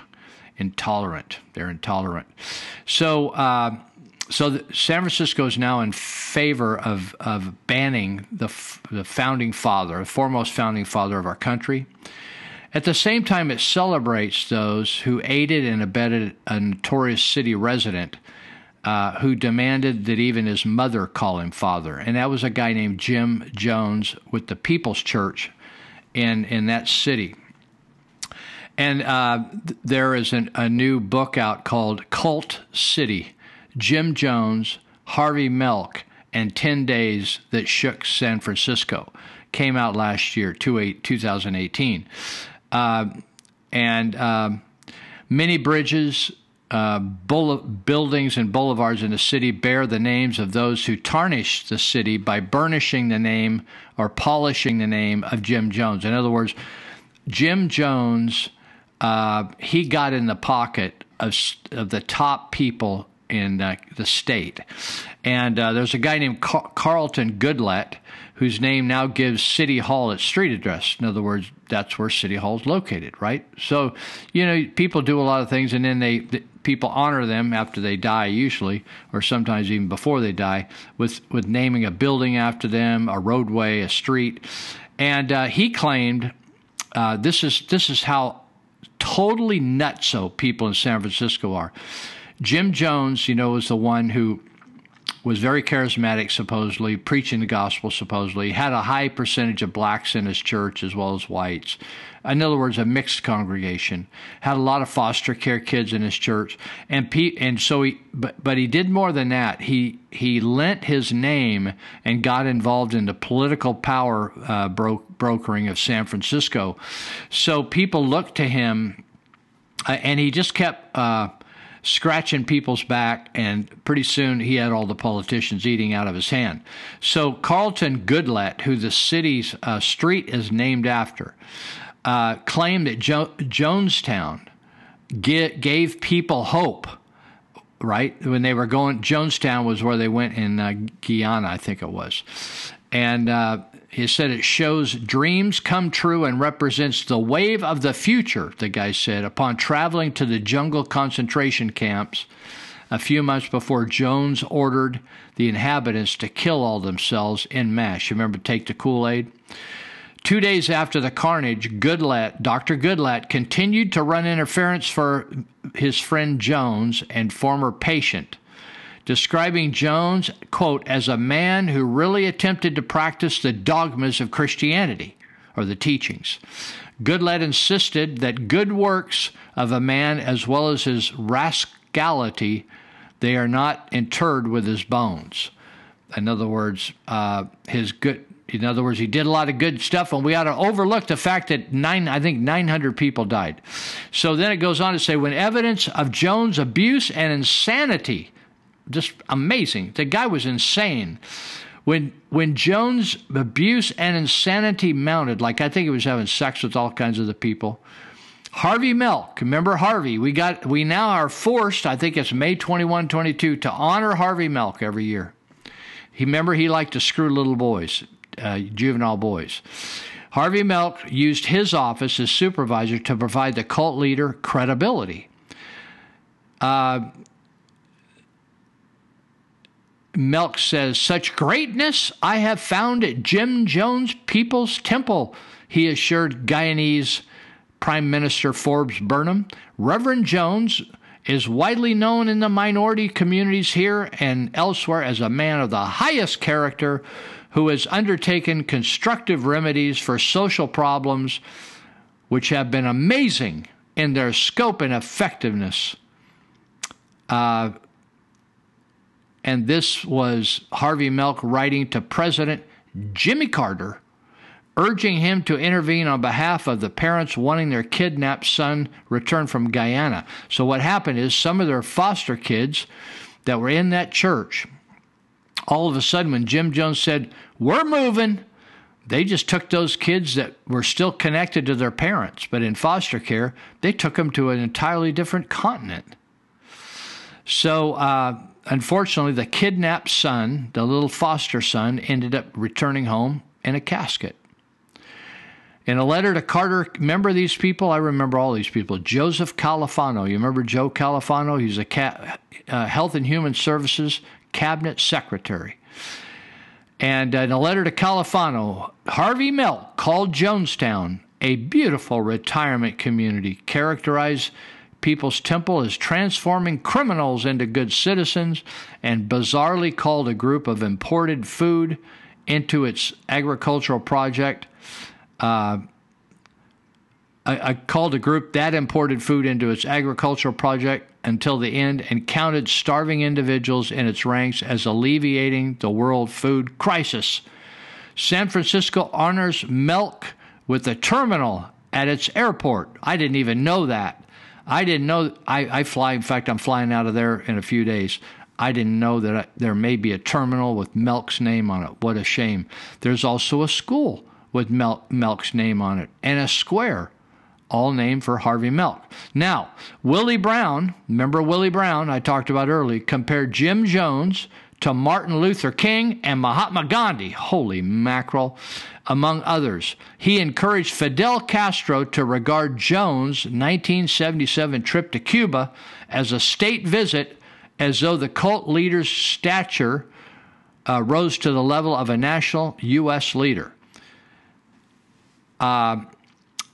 Willie says, I have worked with Jim for several years and consider, this is a letter to Castro, and consider Jones a close personal friend and highly trusted brother in the struggle for liberation. He's a brother. The western half of the Bay Bridge now goes by the Willie L. Brown Jr. Bridge. Whatever Brown's many accomplishments and considerable charms are, he acted as enabler to the greatest villain in the city of San Francisco's history. You can add to that people like Herb Caen, some of you that used to love the Chronicle. Herb Caen, as much as he was a good writer, was totally deceived by Jim Jones. Representative Phil Burton was another. Many people. Over 900 Americans, many children, just poor people, died at the hands of an insane guy that was strutting himself around as some sort of a big religious figure. Now, this is a city that seems to have the upper hand or the upper intellectual sense on scrubbing out men of stature like George Washington, and yet promoting and naming buildings after Harvey Milk, a guy that liked to put his pecker in the rear end of little boys. I want you to think about that. That is a guy that we're honoring every time we fly out of the darn San Francisco airport. So they erase all the history of men and women that did heroic things, like Betsy Ross. I like Betsy Ross. So Nike, so in the gutter. Nike is so in the gutter. Again, I don't hate Nike. I think, hey, they're just stupid. There's some stupid people in the world, right? I see people all the time. I'll give you a stupid thing. You probably do it yourself. They stand at a stoplight, and you know those big buttons now that you press when you want the light, you're letting the light know you want to walk across the street? Do you think it makes any difference if you can press the little button once or 150 times as fast as you can when you're tweaking? Now, my feeling is once will do. But most people are stupid. And they just press, thinking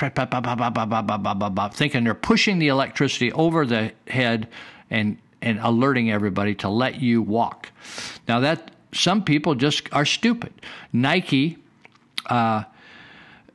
pulling its shoes. Charlottesville City Council voting to end a holiday honoring Thomas Jefferson.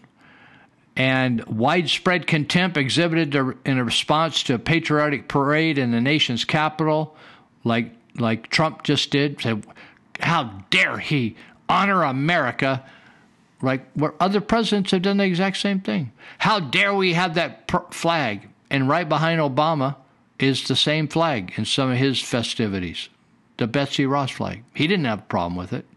All of a sudden, it's a big old problem. So the other thing that is new, I don't know where you are on cigarettes. I don't smoke. I never have. I'm not a better person than other people. I just had health issues with my lungs when I was a kid, probably because my parents were smoking a ton of smokes a day. There was nowhere we went where I didn't have second hand, third hand, fourth hand. I did everything but have the cigarette package in my stomach.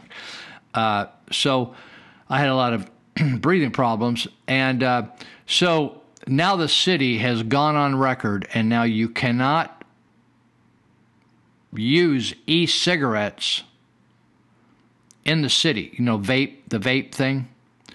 And I have friends that work in the anti-tobacco thing, and they say, oh, these vape things are bad, and this is bad. I have some Christian friends that, yeah, heroin, you know, we're against heroin, and we're against Suboxone, and we're against this and all these things to try to, just give them Suboxone. It just gets them off on heroin.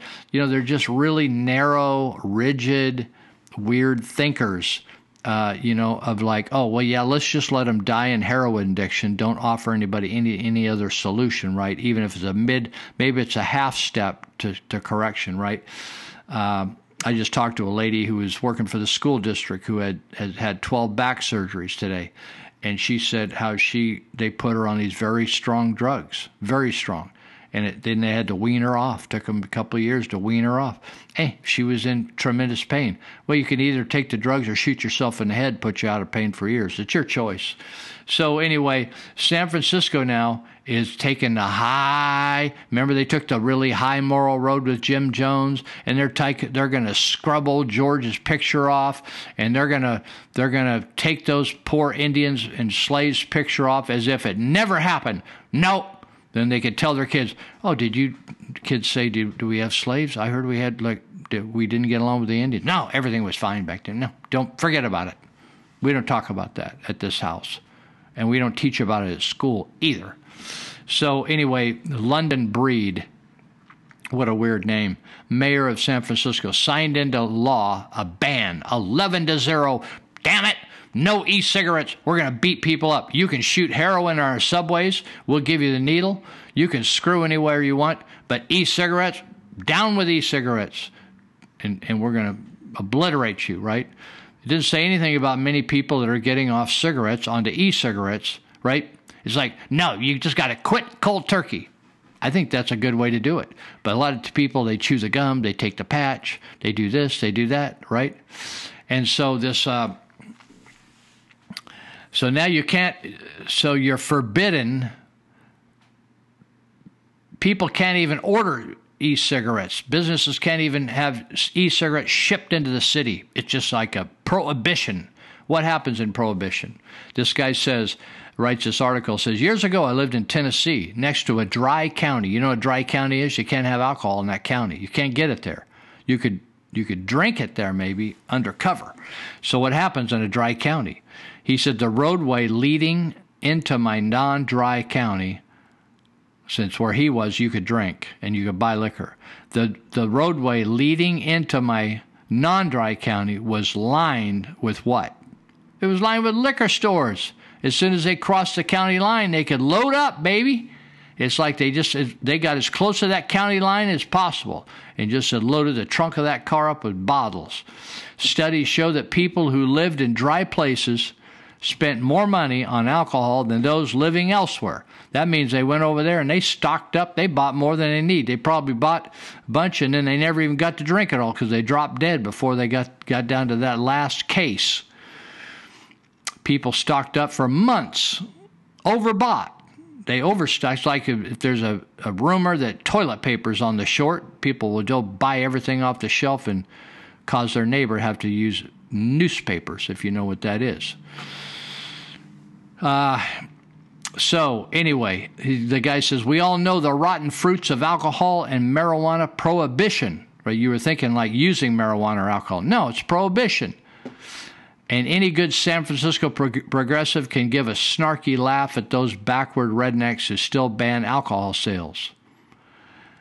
And so now they are the hypocrites because they're blocking the use of these e-cigarettes. And you may not know much about them. I'm not saying your kids ought to smoke e-cigarettes instead of cigarettes. Maybe it's sad when people need to smoke anything that's going to be goofing up their lungs.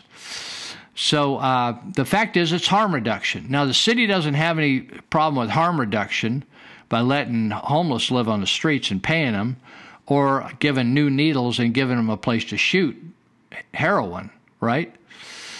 And but harm reduction works with tobacco. By all means, it says smoking combustible cigarettes.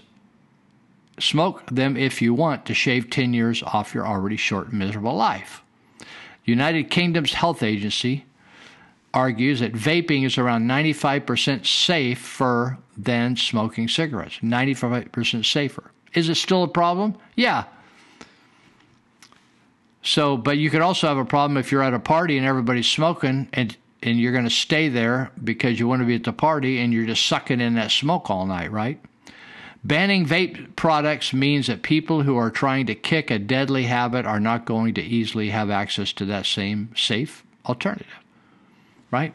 We're not saying that vape, but San Francisco is like, oh yeah. Remember, San Francisco is always also the zero tolerance on waste. You know how they get to zero tolerance? They want to ship it to Yuba County. Remember, they almost made a deal with Recology and the local county supervisors, and it wasn't till some people threw a fit out here in South County by Wheatland. But that's the hypocrisy, is that San Francisco can't manage its own garbage in recycling.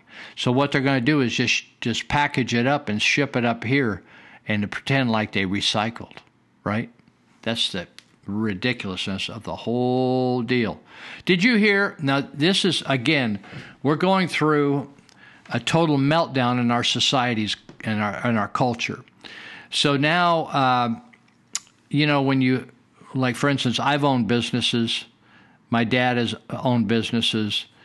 And so in America, small business is the biggest employer of people. Small business, not the gigantic ones. So the common term for a person that invested, owns the business, bought the business, built the business, is the owner. He's the owner of the business. It does not mean he owns the people there. He's not a slave owner. But today... We can't have this. We can't have any reasonable, logical explanations. But now the teams, the National Basketball Association, the NBA, best basketball in the world, now they've eliminated the team owner. You cannot refer to a team owner as owner. So you're going to have to figure out another way, because somehow in the minds of black people today, which is their mind must be really active, that somehow that term owner, they get to thinking that that guy that's the owner and hired me to play for him is thinking he owns me too. Right? He owns me too. So I don't like the fact that I'm negotiating with the owner of me. The owner is the whole enterprise called the team, and they hire athletes, right? So they're going to now eliminate that. I don't see in this article what they're going to call them. I thought I read some stupid term like the governor of the team. It's just crazy. It's just totally crazy. It's just sad. Dallas Maverick, usually Mark Cuban of the Dallas Mavericks, he's the owner. He sums up his sentiment well when he says that owner is not only appropriate, but simply the definitional reality of the position. According to Cuban, to try to create some connotation that owning equity in a company that you busted your ass for is the equivalent of ownership in terms of people, that's just wrong. That's just wrong in every single way. Cuban is exactly right. People own the enterprise called a basketball organization called the Warriors or whatever, Clippers, Lakers, whatever name. It has nothing to do with owning people. So we're finishing up our fourth segment here, and I'm going to play a little clip about Kaepernick, and then we'll be right back. I need to get something to drink here. All right. Did you have to go to jail? But your house on a up for sale. Did you get a good lawyer? Hope you didn't catch a 10. Hope you found the right man who'll fix it for you. Are you shopping anywhere? Change the color of your hair. Are you busy? And did you have to pay that fine? You was dodging all Nike canceled the release of their Independence Day themed Betsy Ross flag sneakers. You can see it right there on the screen. Because Colin Kaepernick reportedly said the flag was a, quote, offensive symbol because of its connection to an era of slavery. This, according to the Wall Street Journal. First of all, if you think the American flag is offensive, I suggest you sit down and pray in thanksgiving for the men and women who came home draped in that flag to protect your right to speak your stupid opinion. What kind of ignorant woke warrior tries to cancel a woman like Betsy Ross, who made a name for herself in the history books at a time when women were not afforded much opportunity? All because you want to virtue signal now? Oh, that's right. The kind that donated $20,000 to a group that embodies the tradition of Assata Shakur, a convicted cop killer who murdered a New Jersey state trooper, then broke out of prison and fled the United States and now lives like a coward in communist Cuba. That is who Colin Kaepernick prefers. Step away from Betsy Ross, a founding mother of our country. Yes, our nation's original sin was slavery, but you know what? Hundreds of thousands of men fought and died to abolish the evil of slavery, and that is something to be proud of. Those men fought under this flag, the flag that represents our founding principles that all men are created equal, that they're endowed by their Creator with certain unalienable rights, among these being life, liberty, and the pursuit of happiness. That means government didn't give us those rights, nor can government take away those rights.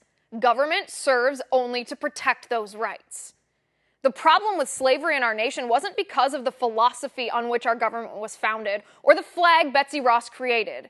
The problem was the sinful, imperfect application of a sound moral philosophy by sinful, imperfect men. But you know what? Our founding documents allowed us to restore to all people their natural, unalienable rights. Our freedom, our limited government, our constitutional republic, our economic prosperity has given more people opportunity and liberty. It has freed more people from oppression than any other nation in the history of the world. That is what our flag means. And for Nike to cave to a social justice warrior, while at the same time Nike caters to the Chinese Communist Party, for Colin Kaepernick to insinuate that our red, white, and blue evokes slavery and oppression in the same nation where Kaepernick has lived a life of privilege himself, earned a college scholarship, played professional football, made millions of dollars, despite the circumstances of his birth, because our nation affords liberty and opportunity to everybody, regardless of their status or skin color, that is the most ignorant thing I have ever heard.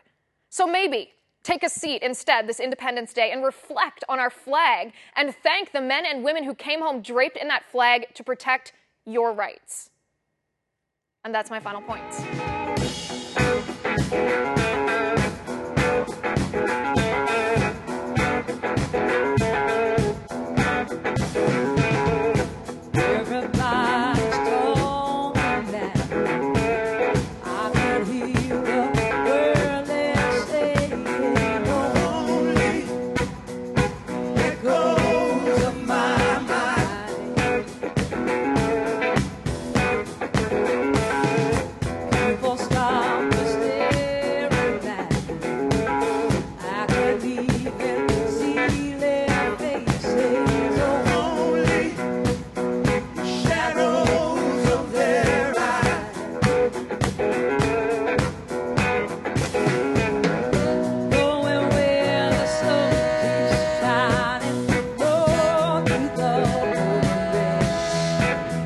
You know, I was talking about, before we took a break, Mark Cuban, who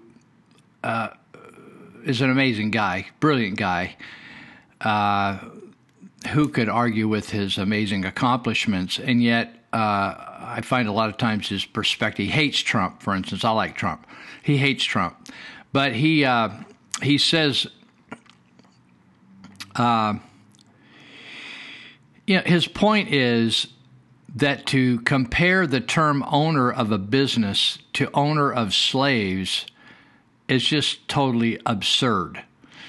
And, you know, the fascinating thing, the NBA and the NFL are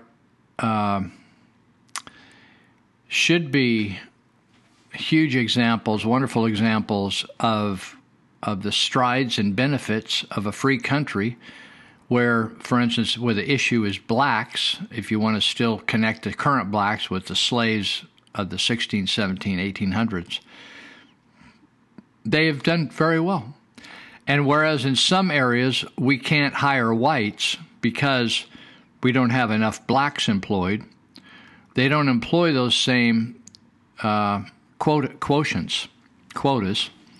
for the NBA or the NFL or a lot of other, or even the baseball league. Major League Baseball. Isn't that fascinating? So, in other words, they don't say, well, we have too many blacks. Like some teams, I think the Warriors, for instance, that I like to watch. The Warriors at one time didn't have any white players. At one time, I don't think they had one white player on that team, or they didn't start any. They were on second or third teams. So, which I think is fine. People are people to me.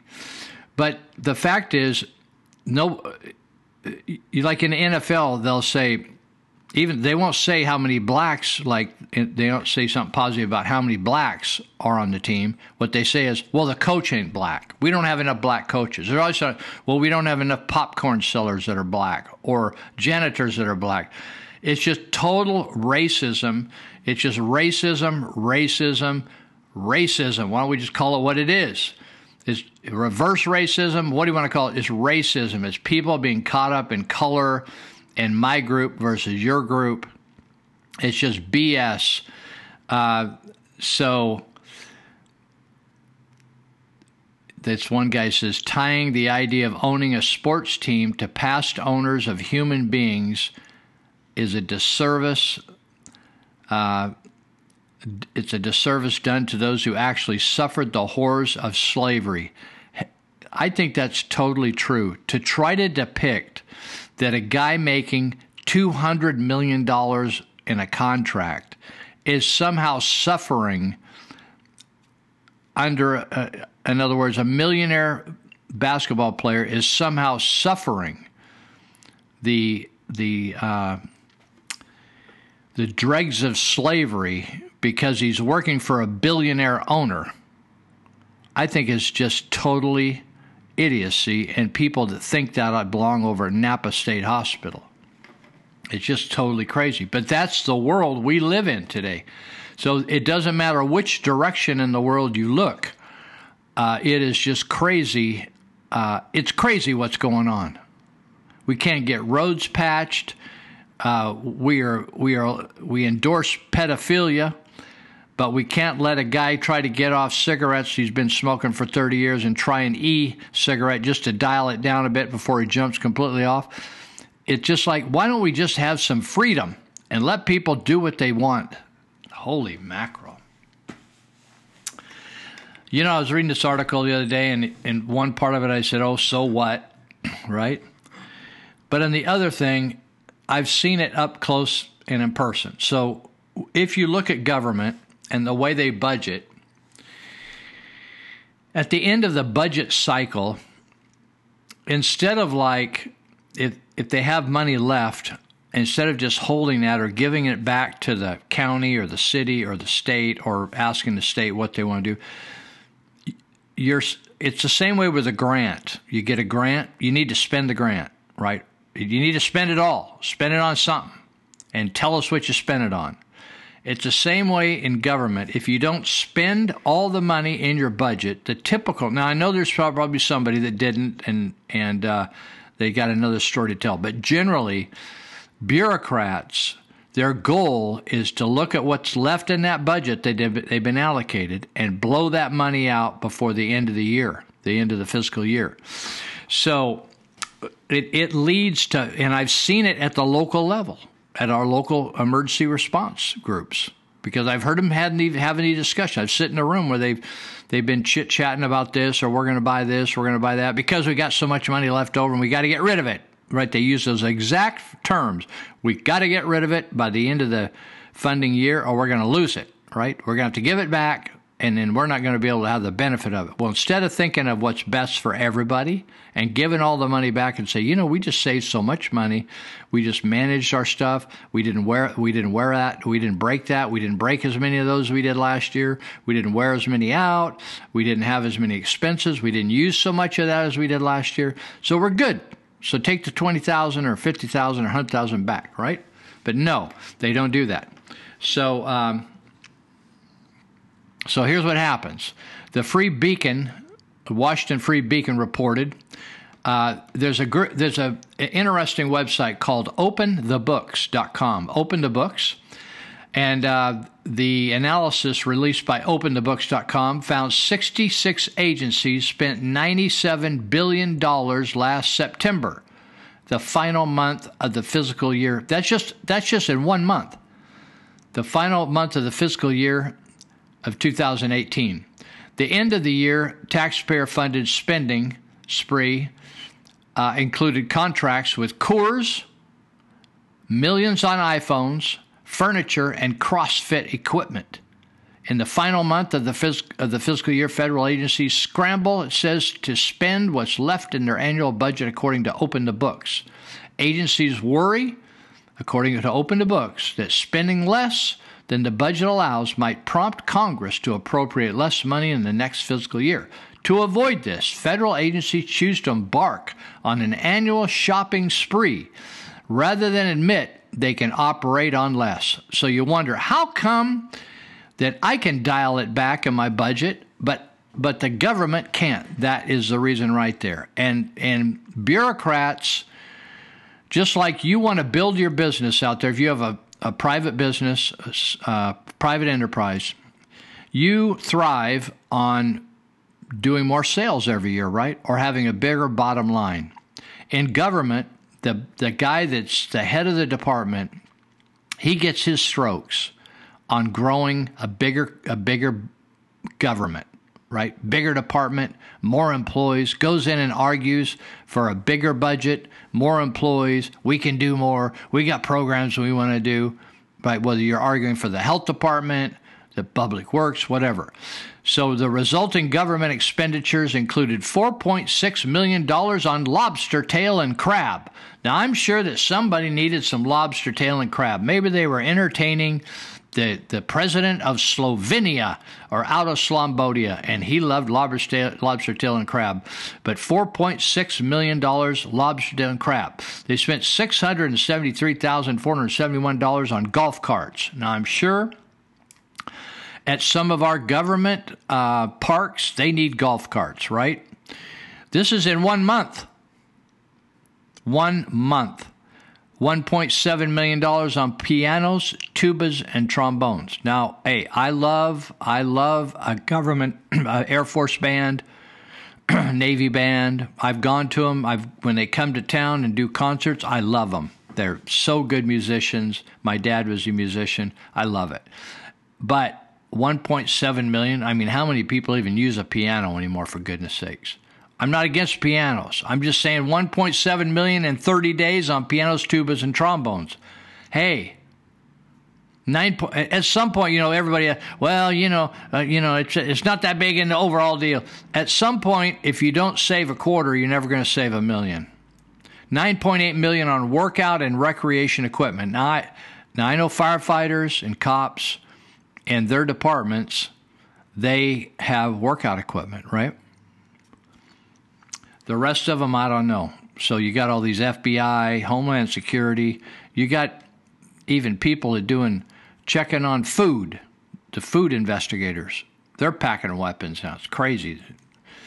7.7 million on iPads and iPhones. Why couldn't they just get a simple old cheap substitute? They had to buy an iPhone. How about this? A Wexford leather club chair. The one chair cost $9,241. Now, somebody made a good sale on that.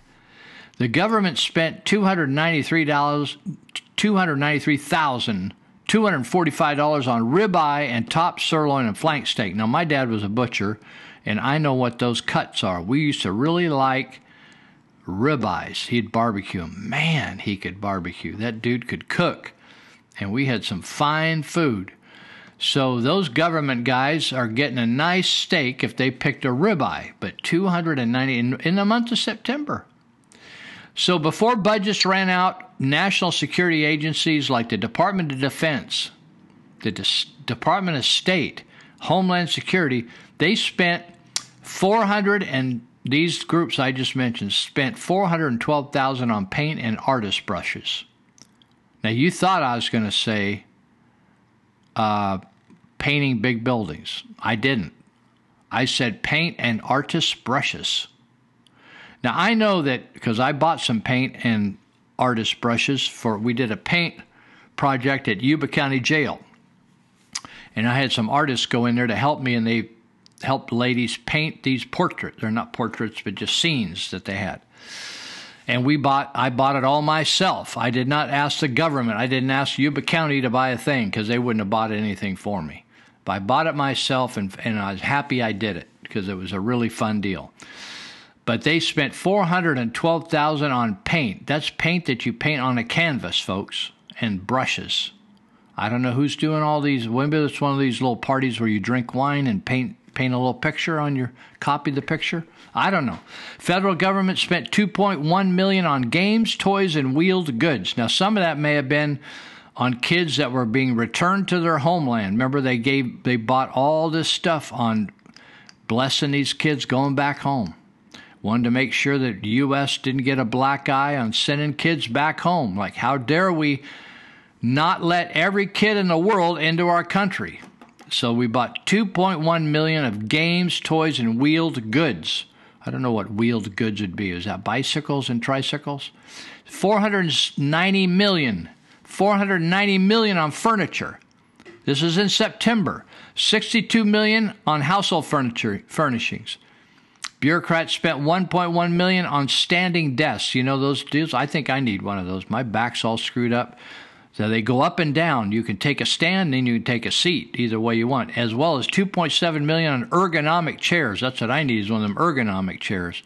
That means it makes you feel really erg back there. Fits your back.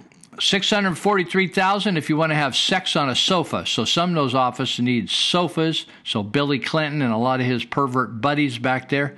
And, you know, these guys that make all the money back there in Congress, they got time to have sex with their secretaries. So they need a sofa to do that, not one of those stand-up desks. And then they, you know, I thought we would get beyond clocks, but, you know, I still wear a wristwatch, and some of these young people look at me and say, what is that on your arm anyway? They don't even know what it is. But they spent $40,000 on clocks. I thought, when are we going to get done with clocks? Most of the kids I know can't even tell time on where you actually have hands on the, you know, the term hands on a clock. They could just say, I can see your watch, but can you tell me what time that says? Remember when you learned how to tell time in school? Or you learned the Roman numerals? All that stuff is gone. Somebody told me the other day, they commented on my writing. They said, oh, you got nice handwriting. I said, I've been practicing for 70 years. I said, I'm getting good at it, aren't I? It's cursive. They call it cursive. They said, yeah, I never learned that. I can't figure out how. I can't even read. They couldn't. It's one thing to not write it. When you can't read it, you're in trouble, because some people are writing in cursive nowadays. So nobody's running their home budget that way. But you wonder why we're screwed up. That's why we're screwed up. Hey, you know, we've been talking about, I wrote an article. You can read about it in the territorialdispatch.biz, or you can look up our website with nohostagesradio.com, and you could download it, print off a copy, whatever you want to do with it, or read it. But I wrote an article called Camp Popeye, and it's talking about that our government now is introducing chaos back into our living establishment, our cities. And so on the 4th of July, just like here, there were a lot of people out on the streets shooting off fireworks, having a fun time, having barbecues, block parties, all that kind of stuff. Well, in Philadelphia, the city of brotherly love, a group of teenagers were, you know, everybody's moving up and down the street on the way to or away from something, and they decided to go into a Walgreens, and they were all fired up. I don't know whether they're under the influence or not. About 60 teens went into a Walgreens. I got a Walgreens. I could see the lights from my house right across the street, and they went into a Walgreens, and they trashed it. They just started knocking stuff off the shelves. They took stuff they wanted. They threw a bottle and hit one of the employees and did damage to the person. And but they trashed it, and through the damages and the theft, it cost Walgreens like $6,000 or $7,000. Now, that says a lot about people that don't have any values in life. And it got news because there was about 60 kids, or could be young adults, all at once. So it was a riot. It was a mob that hit Walgreens. And but the fact is, and I wrote about this in an article in the territorial. In fact, maybe it's a different article coming out this week. I can't remember. So watch, if you listen to this, whatever article is on No Hostages Radio, check that out, because I think I talk about this issue of the Walgreens issue. But the fact is, in our Walmart around here, and there's other businesses as well that are really high targets of people stealing. And I said, what's the difference? 60 people at one time or 60 individuals that steal from Walmart in one day?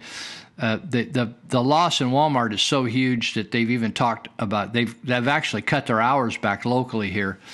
Because they can't manage at night. There's so many tweakers and they're stealing stuff. And so we got a real problem. It makes a difference what you believe. I met a kid in juvenile hall a few years ago. I told a story in this article I wrote that I'll have to look up the title.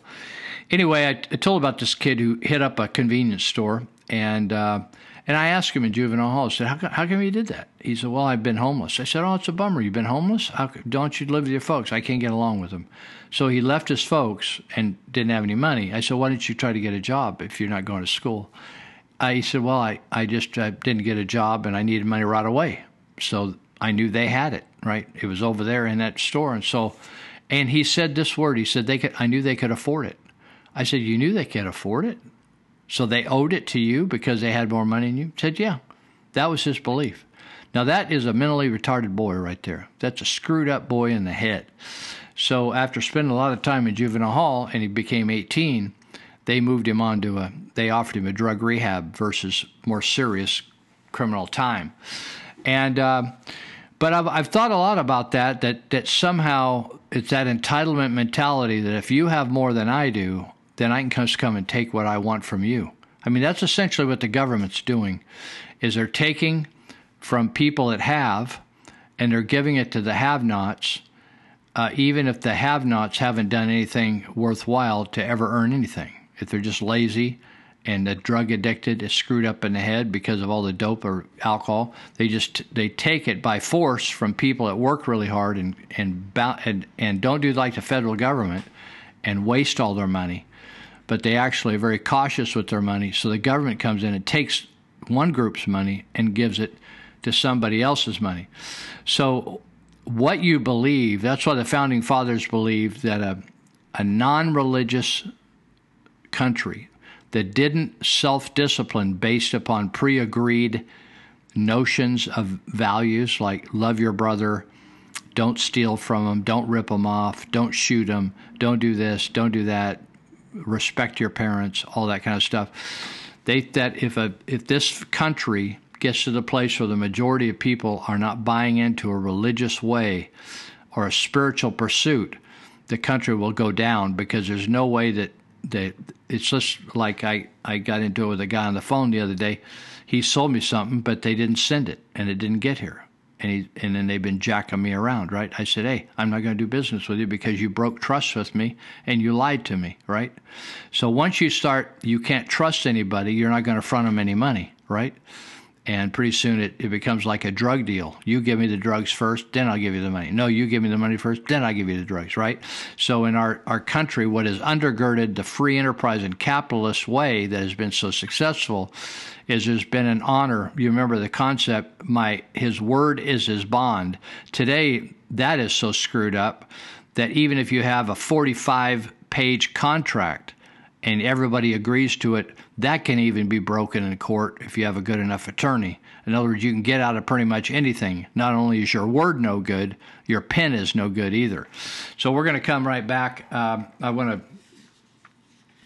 to remind you of how stupid and how arrogant and how prideful the media was going into Trump's election. I enjoy watching this over and over and over, and I thought I'd just throw this in for fun for you. All right, be right back.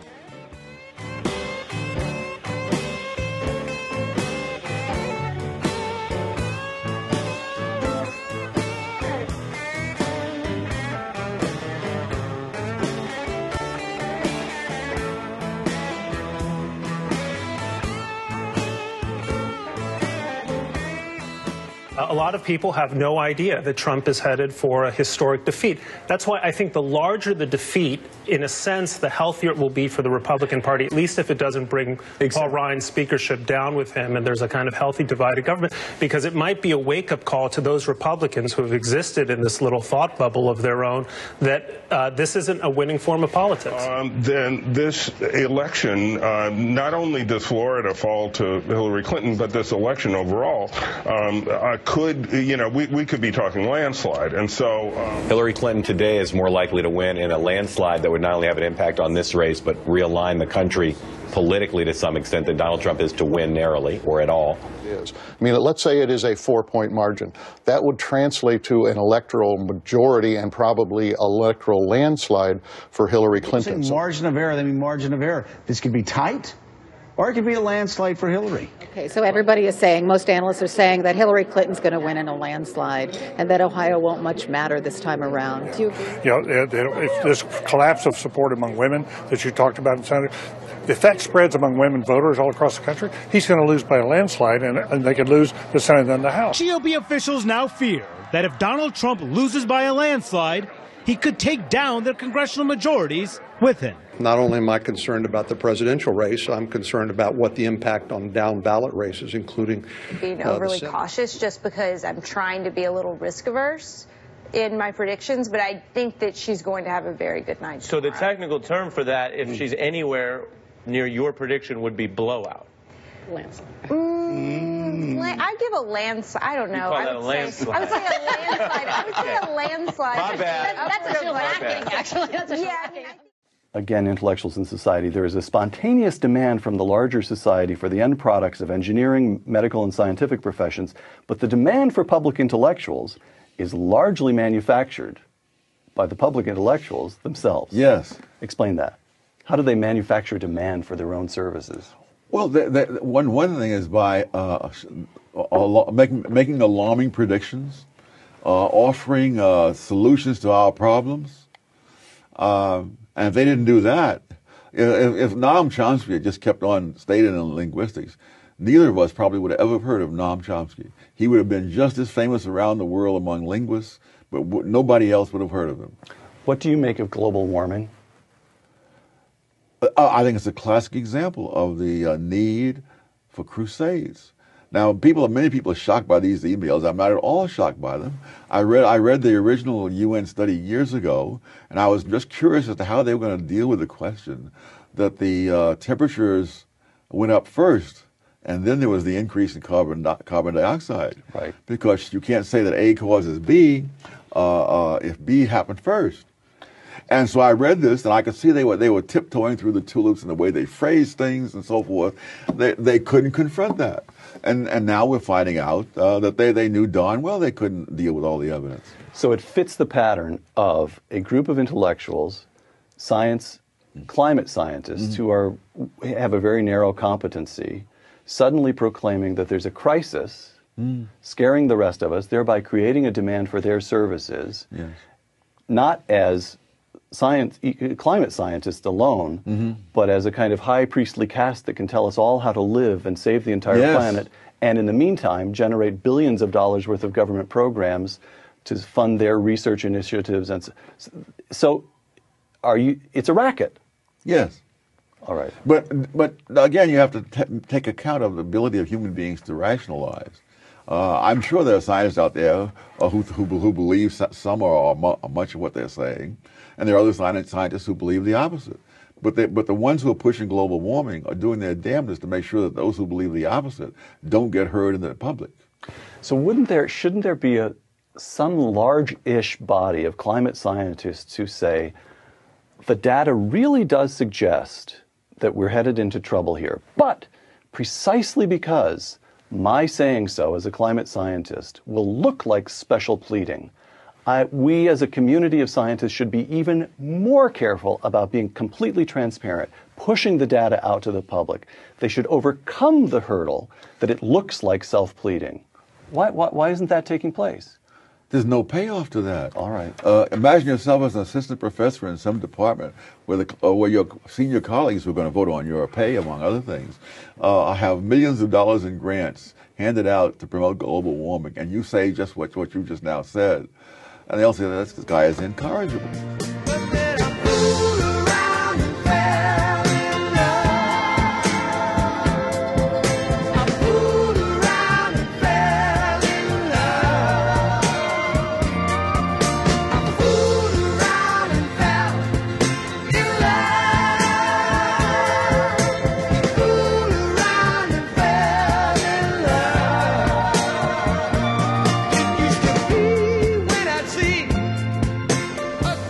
Okay, here we go. We're going on our last segment today. And I got a lot to talk about, but I have I'm going to do another show here ahead of time. I'm heading out for, on the day this plays, I'll be on my way to Vietnam for a week or 2 weeks. And so we're going to do a show a little ahead of time that'll air on July 20. So I'll carry over some of this stuff I have, but I wanted to cover this now. I wrote some about this in the Territorial Dispatch about Burgess Owens. I'd forgotten Burgess Owens. I remember watching him play football because I've been a 49er fan and an Oakland Raiders fan when they weren't even a part of the NFL when I started to watch the Oakland Raiders. But Burgess Owens was I think he's a Hall of Famer and former NFL star for the Oakland Raiders. And he, during this reparations fiasco committee meeting in Washington run by the Democrats, he came and spoke. And I'm going to quote him, and then I'm going to get into some facts about slavery that many people are just confused about. So Burgess Owens said, I used to be a Democrat until I did my history. In other words, did his research and found out that the misery that party, I mean the Democrat Party, brought to my race. He added, I do believe in restitution. Let's point to the party that was part of slavery, the KKK, Jim Crow laws, that has killed over 40% of our black babies. He's talking about abortion. 20 million of them, actually. In the state of California, he says 75% of our black boys cannot pass standard reading and writing tests. That's a Democrat state, he said. Let's pay reparation, he said. Let's pay restitution. How about the Democrat Party pay for all the misery brought to my race? Now, when you see Burgess Owens, you could Google his picture. He's a good-looking guy. I believe he's 67 years of age. He's in good health, and he's black. So, however, even though Burgess figured it out, our government schools are so pitiful that the hard facts of history have been buried by members of the Democratic Party, which is heavily represented by teachers' unions, right? And the Democrat Party considers themselves the party of race. In other words, the party that is more conducive, kind, considerate, welcoming of ethnicities. And so if you go to the Democrat National Committee site, you will not find these facts on this site. Now, there's a very good writer. Where's his name now? Jeffrey Lloyd, named Jeffrey Lloyd. He writes a lot for the American Spectator, but for others as well. And he did this research. So it's not my research, but I know Jeffrey Lloyd, and the guy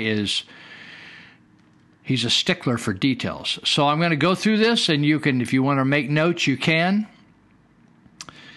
But you're not going to find this all in one place very often. But I'm going to give you the history of racism of the Democrat Party. Lloyd says there is no reference in the website to the number of Democrat Party platforms supporting slavery. However, there were 6 of them from 1840 to 1860. He says there were no reference to the number of Democrat presidents who owned slaves. He said there were 7 from 1800 to 1861. There were no reference to the number of Democrat Party platforms that either supported segregation outright or were silent on the subject. There were actually 20 of them, he said, from 1868 through 1948.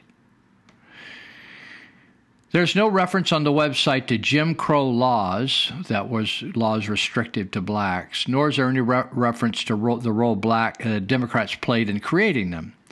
There were the post-Civil War laws passed enthusiastically by Democrats in that pesky 52-year period of the DNC's missing years. These laws segregated public schools, public transportation, they segregated restaurants, restrooms, and public places in general.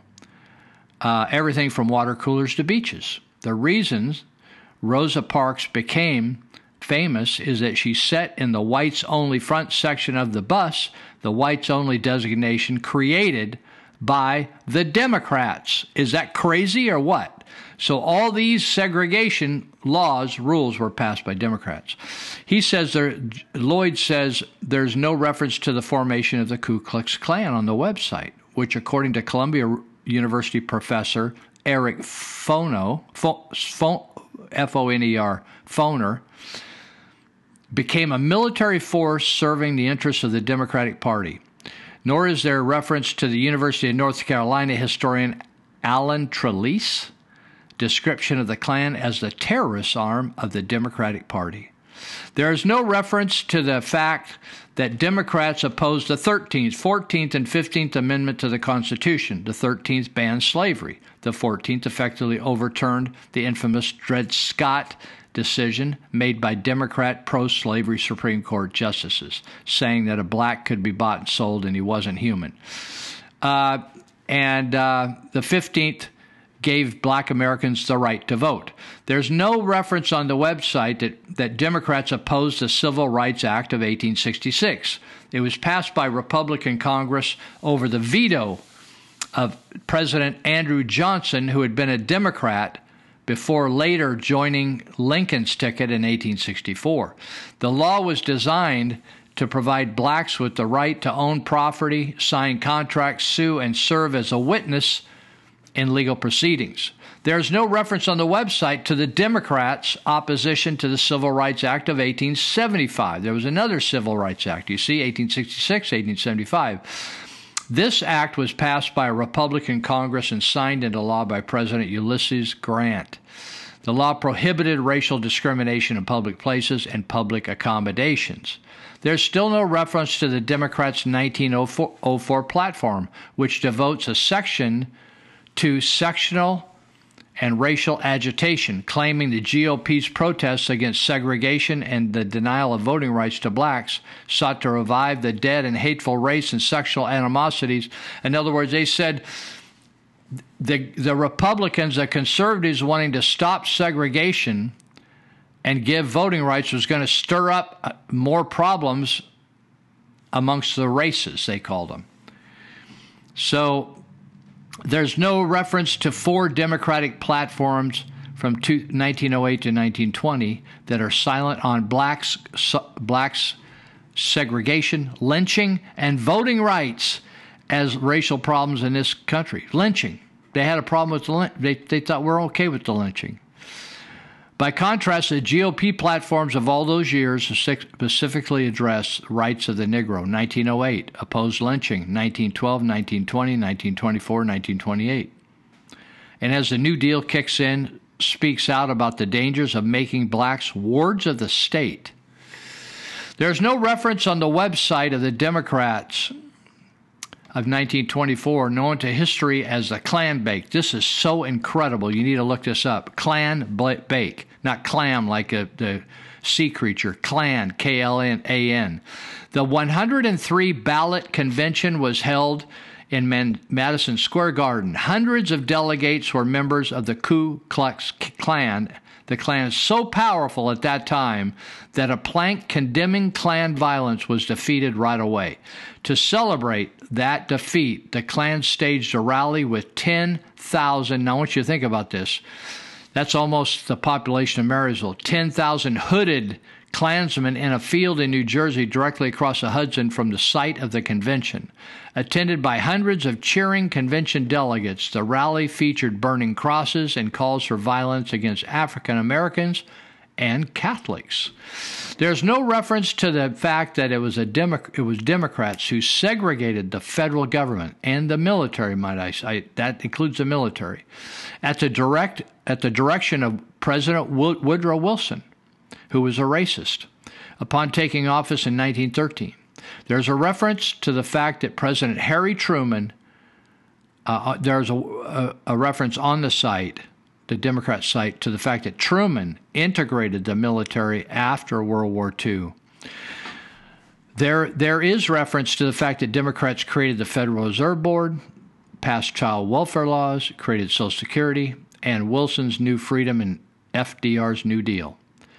But they don't mention that these programs were created as a result of an agreement to ignore segregation and the lynching of blacks. In other words, the Southern representatives would go along with those programs as long as they could still lynch blacks and segregate them. I want you to think about that. Neither is there reference to the thousands of local officials, state legislators, governors, U.S. congressmen, U.S. senators who were elected as supporters of slavery and then segregation in between 1800 and 1965, 165 years.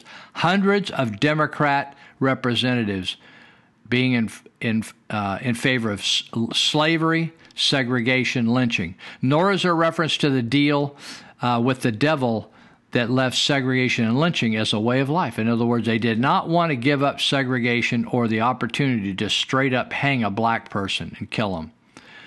And pretty gnarly stuff. I'm not done. We just got a few minutes left, but I'm going to finish this because I'm going to keep talking about this till I drop dead or people finally get it that it's the Democrats who are the racists in this country. There's no reference on the website of the Democratic National Convention that 3/4 of the opposition to the 1964 Civil Rights Bill in the U.S. House came from Democrats, or that 80% of the nay or the negative vote in the Senate came from Democrats. Certainly there's no reference to the fact that the opposition included future Democrat Senate leader Robert Byrd, former Ku Klux Klanman and a leader in the Klan, and a friend of, by the way, a very good friend of Hillary Clinton's, and Tennessee Albert Gore, Senator Albert Gore, the senior of the current Al Gore, Mr. Climate Change. These people were racist people. Last but certainly not least, there is no reference to the fact that Birmingham, Alabama, Public Safety Commissioner Bull Connor, who infamously unleashed dogs and fire hoses on civil rights protesters, was in fact, yes, indeed, a member of both the Democrat National Committee and the Ku Klux Klan. Nobody talking about that these days. So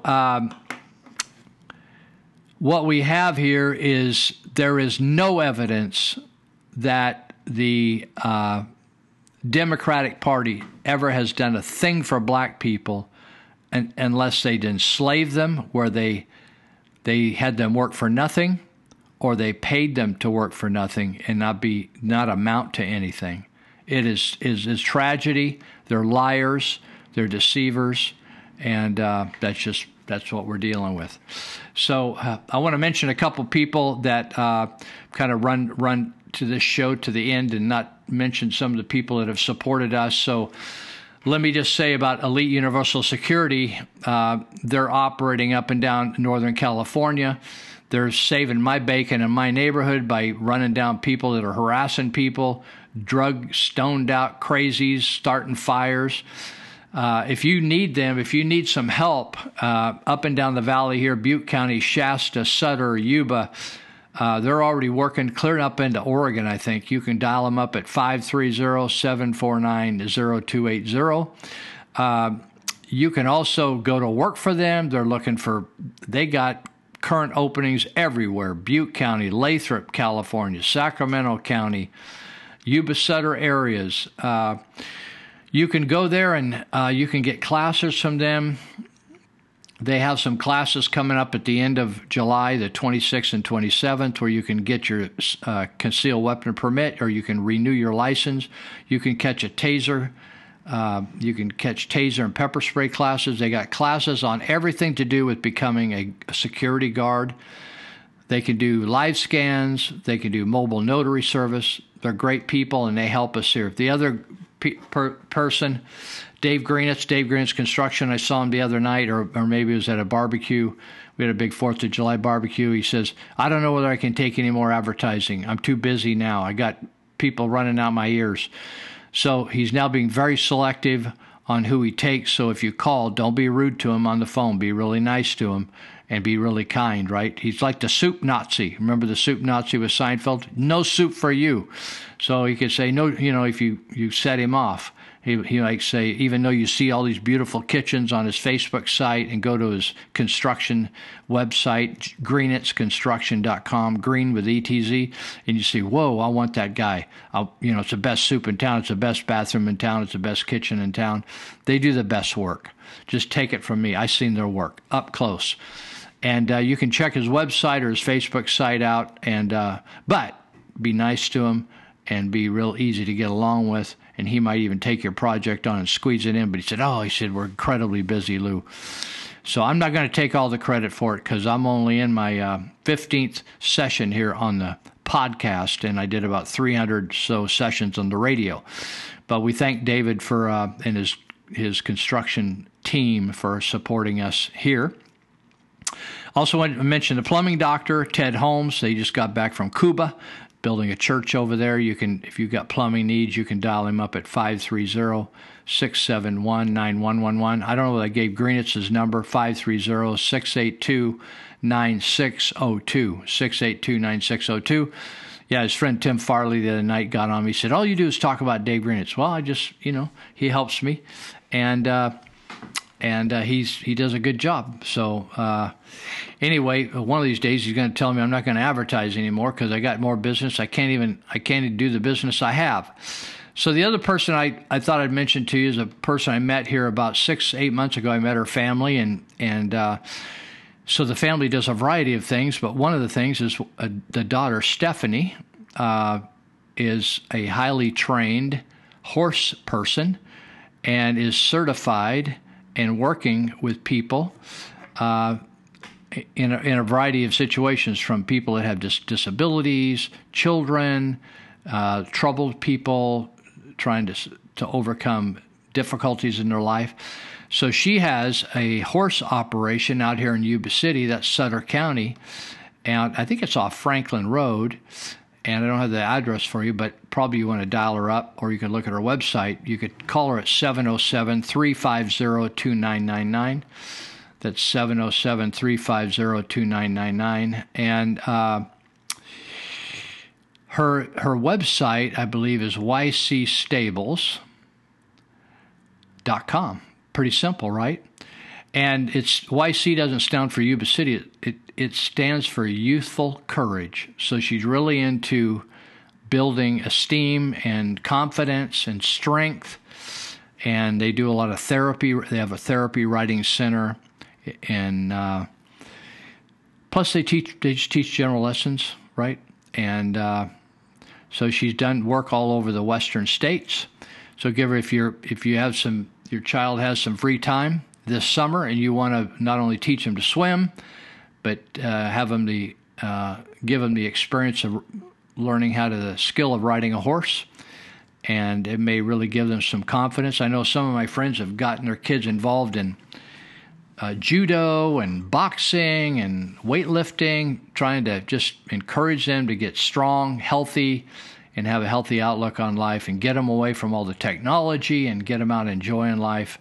In fact, at the barbecue the other day, I don't know, there were about 500-600 people there, it seemed like.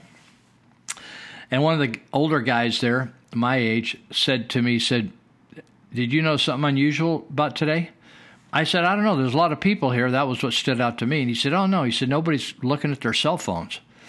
And I thought, oh, that's interesting, because people are having a lot of fun. There were like water events. There were zip lines. There was, just a lot of fun, a lot of things to do. Dunk tank, and so a lot of people were serving. A lot of people there are a couple of volleyball games going.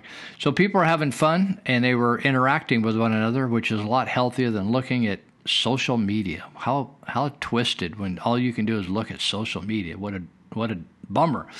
So anyway, if you can check out if you need your house remodeled. Actually, if you either need, I'll tell you, you might need to make your house cooler. Dave Greenitz does these whole house fans that can suck the hot air out cheaply, and you don't have to run that big funky air conditioner that just causes your meter just like almost hum.